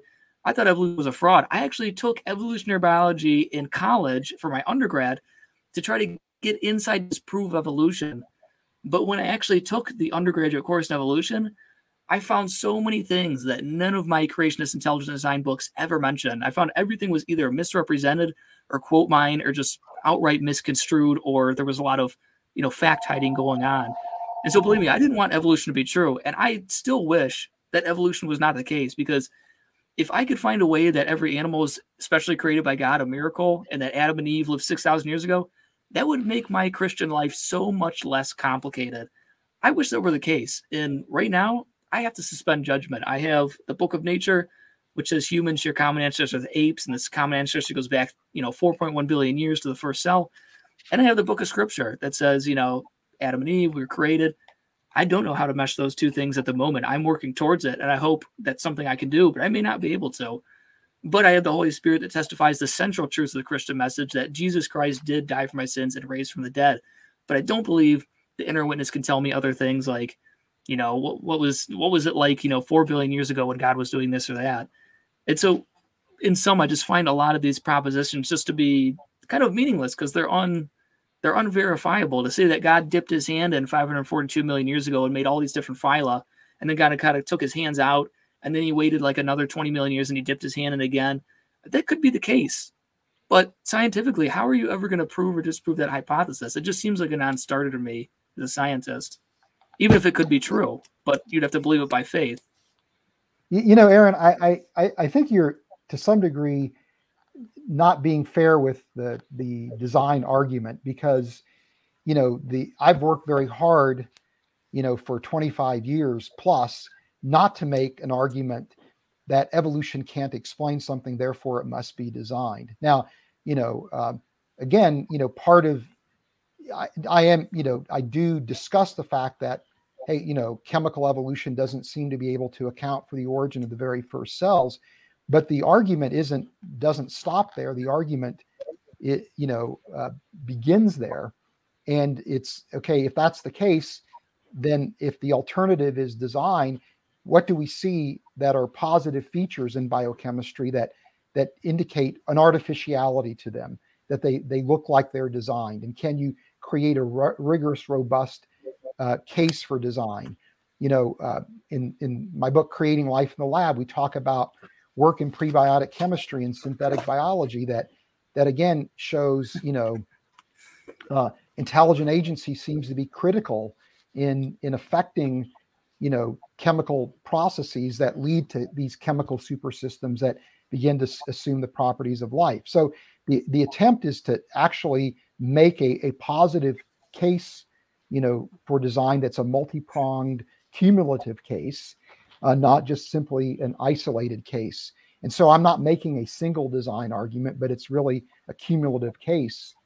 My latest book is called Fit for a Purpose, where we talk about the anthropic coincidences that we see in biochemical systems as, again, part of that case. So, so I think it's not fair to simply say, things are so complex we can't explain them, therefore they must be designed. There's, most people that are making design arguments are trying to move beyond that point. Though I do agree with you that there are plenty of people that make that kind of an argument, and I call it the golly gee whiz, look how complex argument. And so I don't think that's an effective way or appropriate way to argue for design, and I've tried very hard not to do that. Also, that part of the risk of being a Christian is, we do hold to beliefs that are in principle falsifiable. This is Paul's point, I think, in 1 Corinthians 15, when he says, if the resurrection doesn't happen, we are to be pitied the most among all people, right? And so, Paul is basically throwing the gauntlet down, where the whole edifice of Christianity rises and falls on the resurrection. And, and I think it's more than just, I do think that there's a very important role for the inner witness of the Holy Spirit. But I think, Christianity seems to invite objective testing. And so people misguided when they're trying to make a historical case for the resurrection. Or if you're making a cosmological argument, that argument could unwind if we discover compelling evidence for the multiverse, right, as an example. And so, does that mean that we shouldn't advance those kinds of arguments? so I think From my there's a own place. epistemological perspective, I see it like this. Like I've got like a dozen arguments for God. If one of them fails, that's not going to shatter my faith because I still got a whole bunch of other ones. But before I move on to the next question, I want to talk a little bit about books and resources that people can Well, go can I to. respond to that question real quick, or respond to that comment? Yeah, sure. So I'll make it quick. So, I don't know that I'm being unreasonable. I mean, I want to say, first of all, I do commend the project of trying to understand both the book of nature and the book of scripture. So I don't want to come down as like, I'm attacking you, or I think, your book is, dumb or something like that. I respect you. And I think you're very humble and intelligent, articulate. I just think that I think a model that I think is more useful in this discussion for discerning the truth is something like William and Craig's recent book, On Quest for the Historical Adam. I like the way that he approaches it because he tries to exegete Genesis without looking at science at all. He puts science completely aside, just exegetes Genesis. What was the author trying to say? And then he looks at the scientific evidence apart from the Bible. What does science have to offer? And then when he has both of them, he tries to find a way to integrate them. Like whether he does it successfully or not, that's kind of your call. I'm not going to say. But I think that's a viable model. I don't think the model of let me start with the Bible and these a priori assumptions and things I'll exclude that could be possibilities and move it forward. I have enormous amount of respect. Sorry, I just have enormous amount of respect for William Lane Craig, first of all, and I've gone through the book in detail, and I think it's impressive that as a theologian he engages the scientific literature the way that he does. But in a sense, his project is though he very much dislikes the RTB approach, the concordist approach, he is in effect engaged in concordism because he's saying scripture indicates there's a historical Adam, and now he's trying to defend the idea of a historical Adam in light of an evolutionary history of life on Earth. And so he is looking at taking his biblical view and integrating it with the scientific record. So I would argue he's functionally doing the identical work that we are. It's just that he's approaching it from a very different perspective. Yeah. Let me move on. Thanks for spoiling the ending. I didn't finish it yet. But before I do, I do want to mention some resources to look at the biblical. Tonight's debate was a scientific debate. We were looking at, there are places. I know some Christians, when I was talking about the debate and promoting it, they were disappointed. They were like, "Why aren't you talking about the Bible? Why aren't you talking about the Bible?" Well, there is a place for that, and those debates have been had, and I may host some on this channel at some point. But I think it's important to look at what the science has to say as well. But if for resources looking at biblical evidence, you can look at, for example, Hugh Ross's book, Navigating Genesis, where he talks about Genesis 1-11. That's from his older creationist concordist perspective. You can also look at John Walton's books, The Lost World of Genesis 1 and The Lost World of Adam and Eve. I found those books to be very persuasive, and I found his Adam and Eve book to be helpful because I know a lot of people. I know a lot of you are like really, the whole Adam thing that was really the last theological stumbling block for me. You can look at the William Lane Craig book on the historical Adam. Joshua Swamidas has one out, and of course Fuzz Rana has a book on Adam called "Who Was Adam." So, so you can and you can find a lot of these scriptural exegetical resources at Reasons to Believe, reasons.org. You can go on BioLogos's website, their theistic evolutionist organization. And also, shameless plug, I had a whole series on the live stream on Genesis 1-11, so you can go watch those at your leisure. So I want to move on to a question from Andrew Peterson. He says, question for both. As I understand, the purpose of any scientific theory is making claims about the world which allow us to make useful predictions. What are some useful predictions of your theory? One of the predictions that we made actually even prior to publishing Who Was Adam, but in Who Was Adam is this idea that that junk DNA will turn out to be to be functional. And I think the trajectory, the trend line is supportive of that that prediction being satisfied. So that would be an example of a prediction that would be made. I think another prediction is the idea that as human beings we would stand apart from other creatures because we bear God's image, and that distinction would be reflected in our capabilities as human beings. And I think it's intriguing that at least a growing minority of anthropologists and primatologists are actually ascribing to the idea of human exceptionalism, and the ways in which they see human beings being exceptional, I think aligns with the image of God if you adopt a structuralist or a resemblance view of the image of God. So those would be two examples of what I would call useful predictions that seem to be bearing out.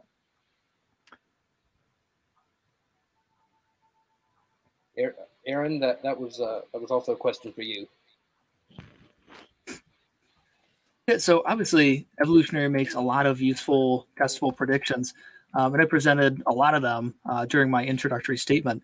And so the proposed evolutionary relationship between chimpanzees and humans, as Dr. Rana points out in his book, I mean, that's been around since Linnaeus in the 1700s. I mean, he lumped chimps and humans together because they look so anatomically similar and otherwise. And of course, he wasn't thinking about evolution at that point. But later, Darwin came up with, pretty much the same idea. He was kind of afraid to publish it in 1859 with his Origin of Species, but in 1875, he ended up coming out with Descent of Man, where he finally explicated his ideas on where humans came from and that they share common ancestry with the apes. Now, mind you, this is about, 40 plus years before we discovered or rediscovered Mendel and we knew anything about genetics or inheritance. So before genetics at all, we already had this proposed phylogenetic tree whereby chimpanzees were our closest relative, and then followed by the gorillas and then the orangs and then the monkeys and so on. And so here is a testable hypothesis. If we are, look, we've discovered these new things called pseudogenes, which are broken genes. Let's look at those and map them onto our phylogenetic tree. If our hypothesis is correct, we shouldn't see any of those pseudogenes out of place. The closer we get to our closest relative, the more pseudogenes we share. The further we get back in time from our closest relative, the fewer pseudogenes we share. And of course, that is a useful prediction which passes with flying colors. We can do the same thing with not only the olfactory reception family of pseudogenes, with all kinds of other families, produce the same result. Nothing is out of place. Same with endogenous retroviruses. We can do the same thing. The HERVK family, other families. And so I would say that evolution makes many predictions which are both verifiable and falsifiable, and it passes all those with flying colors. Okay, so Travis Lee says, "Yo, I love RTB." And Finding Truth. Whose initials are those? Who's RTB? Reasons to Believe. I'm just kidding. Sorry. Dry humor. So Finding Truth says, Cerebral Faith video, I was late, so sorry if this was addressed. Question for Aaron: does he believe evolution is unguided? If not, how does the mechanism work? So I do believe that God superintended evolution. I do believe he's intimately involved in the creative process from beginning to end. I think prior to creation, he had us absolutely in mind exactly the way we are, human in the image of God. Uniquely, we could have spiritual capacities to relate to him and commune with him. So I do believe God is intimately involved in creation. Absolutely. I'm not a deist. I don't think that, God wound up the world like a mechanical clock and just let it run. And, he's off in his easy chair somewhere doing whatever. I do believe that God was intimately involved in all aspects of creation, and he still is involved. And I would say that the fundamental difference between Fuzz and I is I just don't think that it's possible to put scientific evidence to that. Yeah, and I would say, I just want to interject. I think Molinism probably provides the best account for explaining sort of how God could use evolution, because if you look at security camera footage of New York. It looks random. It looks unguided. People are running around doing all sorts of crazy stuff. They're getting in cabs. They're going to work. But we believe that God is sovereign over human history. You know, Jesus's crucifixion was, you know, everything leading up to it was under the providence of God. So I think Molinism offers a pretty nice way to account for that. I'm a fan. Gracie Bellino says, if we agree that species level changes happen via genetic mutations, be they by God's hand or by random occurrence, how can creationism explain natural selection as a result of these mutations? I'm not exactly sure. Oh, wait, no, this is a second parter as well. And why can't these changes in populations occur independent of God's intervention? Now, I'm not sure who that is directed towards. I suspect it's directed at Aaron. Yeah, I'll take that one. Yeah, it's a great question. And, you know, the answer might be shocking, but yes, I agree. And this is probably why most Christians disavow, you know, evolutionary creation. I agree that the whole process from, you know, chemicals on Earth, non-living, all the way up to us could be accomplished without any divine agent at all. And I understand that it seems very scary to a lot of Christians, but this is the thing. I don't believe that. I do believe that by faith that God was involved. And again, that's something I can't prove. I don't have any scientific evidence to prove that. All I have is my faith, and I do believe that it's a religious argument. I don't expect it to persuade anybody. Stop. What do you got, girls in there? What are they doing? I've got a digital assistant that gives off reminders. Oh, that's what you call her. Sorry, I've got to remember. I need to tell her to remind me to unplug her before I do these. That's what I need to do. What's a paradox? No, but seriously, you know, this is one thing I think that's often misrepresented in evolutionary biology is, you know, when we say random, because, you know, obviously a random mutation is the big engine driving, you know, most of evolutionary change we see. But when we say random in evolutionary biology, we don't mean that there is no purpose. Because science just simply can't speak to purpose. I can't say there is a purpose, there is no purpose.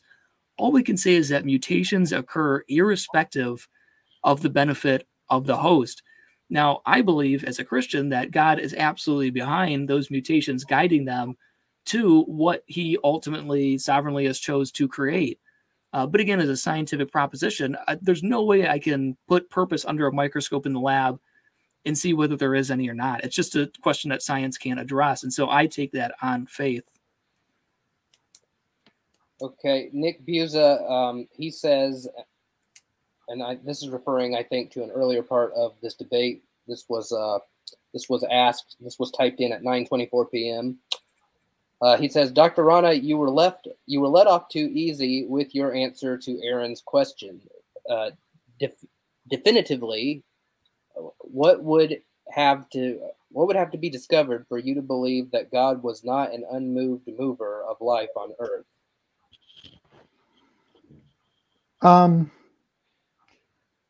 Yeah, I would have to think about that a bit, because it's in a sense, to me, it's a hypothetical question, because I've already seen a preponderance of evidence that indicates to me, you know, when I look at biochemical systems, when I look at the origin of life, that there has to be a mind behind everything. So it now becomes this hypothetical question, you know. And so to me, I think, you know, I'm utterly convinced, and because of the evidence, that there is a creator behind everything. So and it again went back to my graduate school days, where I was an agnostic and had no consideration of God in anything, and yet when I again saw the elegant design of biochemical systems and the very real and intractable problems with chemical evolution, you know, I was forced to conclude that there was a cause behind everything, at least at the origin of life level and at the design of biochemical systems. Now, you know, the question of, again, when will what would make me become convinced of common descent? You know, in some respects, I would say that I do recognize the compelling evidence that people present in favor of common descent. And my project isn't really to refute that evidence, but rather my project is to say, is there another alternative to view that evidence in a way that would be compatible with a design framework, with a creation model framework? So that's really my project, with the idea that if you can come to the table with an equivalent model that I think is a model that's more compatible with Scripture than common descent. But I don't think I would ever argue that a common descent model is incompatible with Scripture. I think that, I mean, it's evident from people like Aaron and other organizations like BioLogos or my friend Josh Swamidas that there's ways in which you can integrate, an evolutionary history to humanity's origin with Scripture. I just don't find those approaches particularly satisfying or compelling. So okay, I don't know. So we're going on 2 hours here. I will pick 2 more questions. I'm sorry I couldn't get to all of them, but we got a lot of questions tonight. So I'll just pick 2 more, and then we'll do the closing statements. So the first of the final 2 is from Brando. He asks for Aaron, is there any amount of issues with the theory of evolution that would cause you to drop it as a failure? From what I've seen, there's been plenty of issues, but the theory just shifts. Yeah, absolutely. Fair question. Yeah, I think there would be many things off the top of my head I can think of that would cause me to drop evolutionary theory at the drop of a hat. I mean, we looked at the proposed phylogeny of humans and primates, and we looked at how the ERVs and pseudogenes map onto those. And like I said, if there was one pseudogene out of place, that would cause me to drop evolutionary theory. If we saw a pseudogene that was shared by humans and rhesus monkeys, but not shared by humans and chimps, that would be a big problem for common ancestry of humans and apes. If I saw it in the pseudogene evidence and the ERV evidence, or even the fossil record, if we find, I mean, this is kind of a cantankerous answer, but someone once said, someone once answered this question with, a rabbit in the Precambrian, that's what would cause them to drop evolution. But it's true. And who is it? I think if I'm not mistaken, I think it was Dawkins who said that. It's not surprising. He's pretty crabby. He's pretty crabby and curmudgeonly, but I would say, if there was something in the fossil record that was out of place, I would be more than happy. I mean, I didn't want evolution to be true, and sometimes I still try to think, is there a way that it's not true? But when I'm honest and I look at the evidence, I have to conclude that it is the case. And so, I would pose the question, is there any fossil out of place? Do we ever find a hominid fossil in the Precambrian? Do we ever find a hominid fossil in the Devonian? Do we ever find an Ediacaran fossil, in the Eocene? It just seems like everything lines up to me so far. I don't see anything yet that has indicated that there's a major problem for the theory of evolution. But yes, there are many things, in short, that would cause me to drop it. As I said, it's a falsifiable hypothesis. That's what I love about it, and that's why it works. That's why it's so successful. That's why it's taught everywhere. That's why Kitzmiller versus Dover voted in favor, or ruled in favor of evolution, because it's real science. It's testable. It's falsifiable. It's verifiable. It works. And then the final of the 2 questions is from Finding Truth. He says, when Aaron says by faith, does he mean blind faith or pistis faith? You're going to have to translate that. I imagine that's Greek or something. Yeah, pistis, it means to put your trust in. You can believe that God exists on the basis of evidence and arguments like the Kalam cosmological argument, the fine-tuning argument, the minimal facts argument for the resurrection, and so on. But you still have faith because you trust in the God that you have a good reason to believe exists. Yeah, fair question. Yeah, so I do like arguments for the existence of God. A lot of great philosophical arguments. I do like arguments for the historicity of the gospel and the resurrection. Gary Habermas is a great book recently on that. I love that kind of stuff. But I think the Bible teaches that the primary way that we know the great truths of the Christian gospel is through the inner witness of the Holy Spirit. I do believe that the Holy Spirit testifies to me of those things. And so it depends. When it comes to the resurrection, I do have an inner confirmation of that. And it's not something I can use to show people it's true. It's just a way that I know it's true. And, I do have things on top of that. Like I can talk about the philosophical evidence for God. I can talk about the historical evidence for the resurrection and things like that. But I think at the end of the day, for me, it's about trust. And so I do have trust in God. And I think just like Jesus said, when the Pharisees said, do a parlor trick for us, show us a sign. And he said, no sign's going to be given to you except the sign that was of Jonah. I think he was pretty much saying, you want tangible proof. You want to be able to say, oh, look, there's a worldwide flood. Genesis is true or whatever. But I don't think we're going to get that. I think God wants us to trust in him with a childlike faith. So hopefully they answered it. Okay, and so Brando says, thanks for answering my question. And so we move on to the closing statements. And I think, let me see if I remember correctly. Dr. Rana, it goes first. If I remember direct debate rules correctly, the one who opens first closes last. If I remember correctly. How long is the closing statement? Each is 5 minutes. Okay. Yeah. Well, first of all, I just want to say this has been a lot of fun. I've enjoyed the conversation with you, Aaron, and likewise. And Evan, your interjection into the conversation has been a lot of fun. And I think it's important to recognize here that we do have some very significant differences. But I think the thing that unites the three of us is that our faith as Christians, and I think that's really important that that we have these vigorous conversations, but yet that we don't we look for a way to have these conversations in a way that creates unity, not division, among believers. And that's, to me, something that grieves me enormously. Is what I've seen is that science faith issues have become highly divisive within the church, and continue to be divisive in the church. And so I think it's important that, again, we feel free to challenge one another, to disagree with one another, but that it's done, in a spirit of unity and a spirit of respect and love. And so I've very much enjoyed your perspectives, Aaron. And I said at one point, it's exciting to me as somebody who's getting older these days to see, two fine young men who love the Lord and who are thought leaders and who, are using their gifts to really bless and encourage the church. So that's encouraging to me, though we may disagree on certain things. I think, again, that those things that we do agree on is really significant. And I think,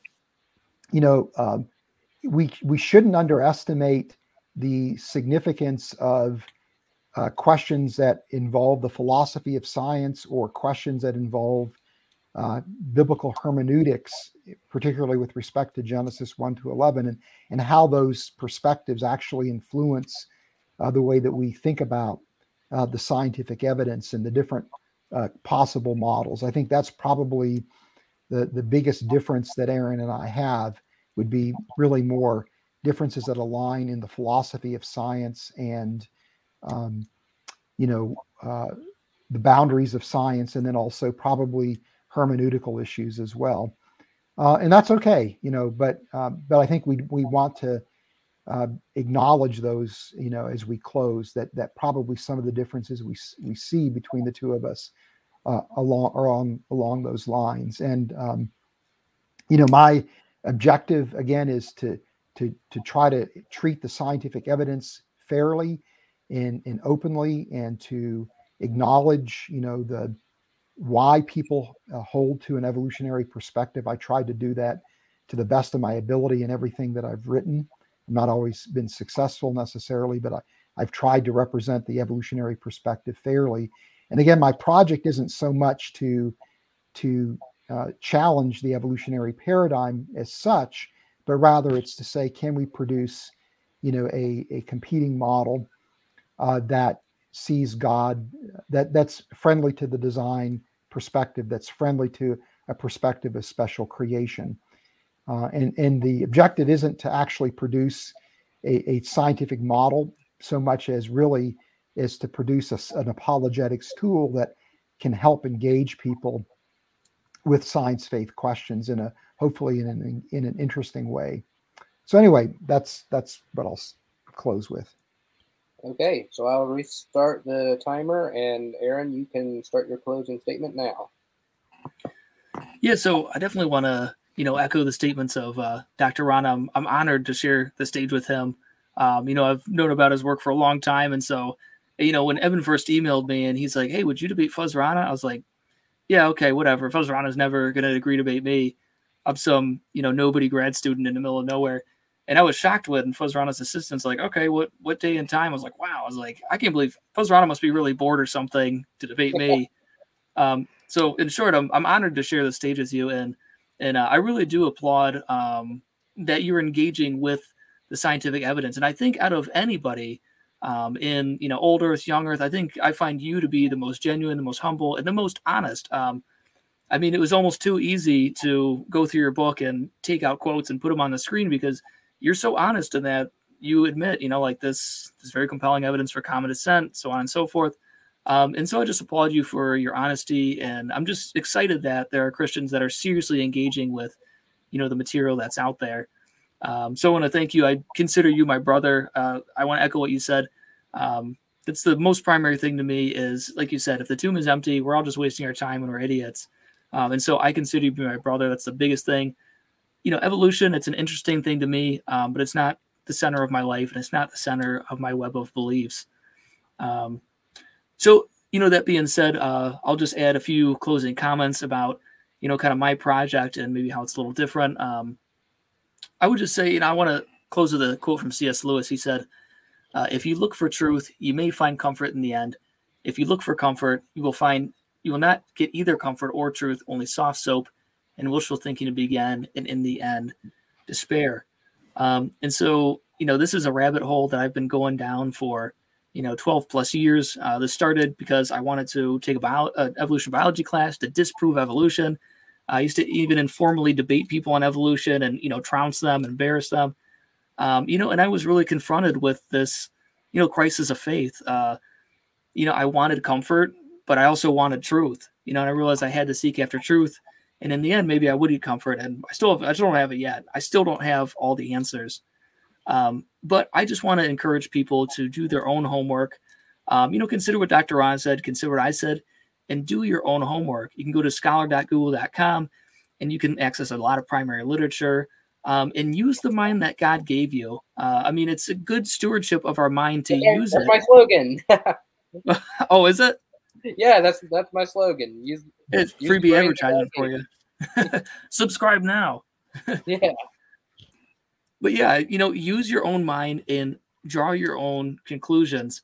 And I do believe that God is the God of all truth. And so I do believe that however counterintuitive, if something is true, it will ultimately lead to him. I don't think that if you deny common ancestry and common descent, I don't think you accepting that will cause God to fall off his throne. There's no monsters under rocks that are going to jump out and eat God if you believe a certain thing. Now, there's things that could make you be outside the bounds of orthodoxy, not a Christian anymore, but I don't think that evolution is one of those. I think there's a big false dichotomy that says, well, you can be an atheist and accept evolution, or you can be a Christian and accept some version of creationism. I think that is a false dichotomy. There are not just two options. There are a myriad of options. One of them being you can accept scientific evidence that shows common ancestry. You can accept scripture as inspired and divine and authoritative. And you can kind of be in a position that I am, saying, I'm not really sure how to put all this together right now. And I think that's a respectable thing, to suspend your judgment and say, you know what? I honestly just don't know. I trust God. I trust his promises. I trust his word, and I believe it's inspired. But I'm also persuaded by all this evidence that he has given to us in the book of nature. And I'm not sure how to put it together yet. And again, I think my methodology for going about, trying to figure out the two in relation to each other would be a little bit different. I don't like the prospect of interpreting one in light of the other. But it's just because I find that those kinds of arguments that can be theologically precarious, I think those could be stumbling blocks to people coming to the faith. And I also think that they can cause trouble for people like me, who at one point, kind of accepted Christianity with the premise of no evolution. And then at one point I found out, wow, evolution's actually true. It happened. And I think, well, what do I do about the Jesus part? Because I kind of took it, I kind of took the whole thing as a package deal. And I really had to grapple with, well, did Lee Strobel lie to me about the resurrection of Jesus? Now I got to start all over again and start my whole project over. But yeah, I want to thank you, Evan, for having me on. It's an honor to be here. And Dr. Rana, I enjoyed talking with you so much. You have no idea how much I admire you and respect you. It's just been a pleasure talking with you both. Thank you so much for having me. Yeah, thank you both for coming on. It's been an enjoyable conversation. I've benefited very greatly from the content that Reasons to Believe puts out. And Aaron, I really enjoyed your book. And like I told you over email, Nice. I mean, that was the book that kind of pushed me over. I thought you made a very persuasive case. And that's kind of like in the back of my head why I wanted to have, you and Fuzz on, because it's like, I've read both of your material. I've read a whole bunch of both of your books. I was just like, what if I could get these guys together and just have a conversation and have it on the channel? And that would just be such an awesome thing to do, to just, and then have people ask questions. I just thought that would be awesome. And it has been awesome. And thank you guys for coming on. Yeah, thanks for having me. And I want to give a shout out because, Cerebral Faith Live is now, also on the Cerebral Faith podcast. I've fused the two. I have to verbally give a shout out to the patrons, not just do an in credit where they roll up, because that won't translate to audio well. Shout outs to my patrons: Ron Minton, Red Blade Flame, Steel Cat, Slam RN, Andrew Melnick, Christopher Rogers, Nathan Hamilton, Jordan D. Hampton, Brandon Whitaker, and David Parrish. And if you would like to support this ministry financially, go to www.patreon.com/cerebralfaith. Peace out, God bless, and keep using the brains that God gave you.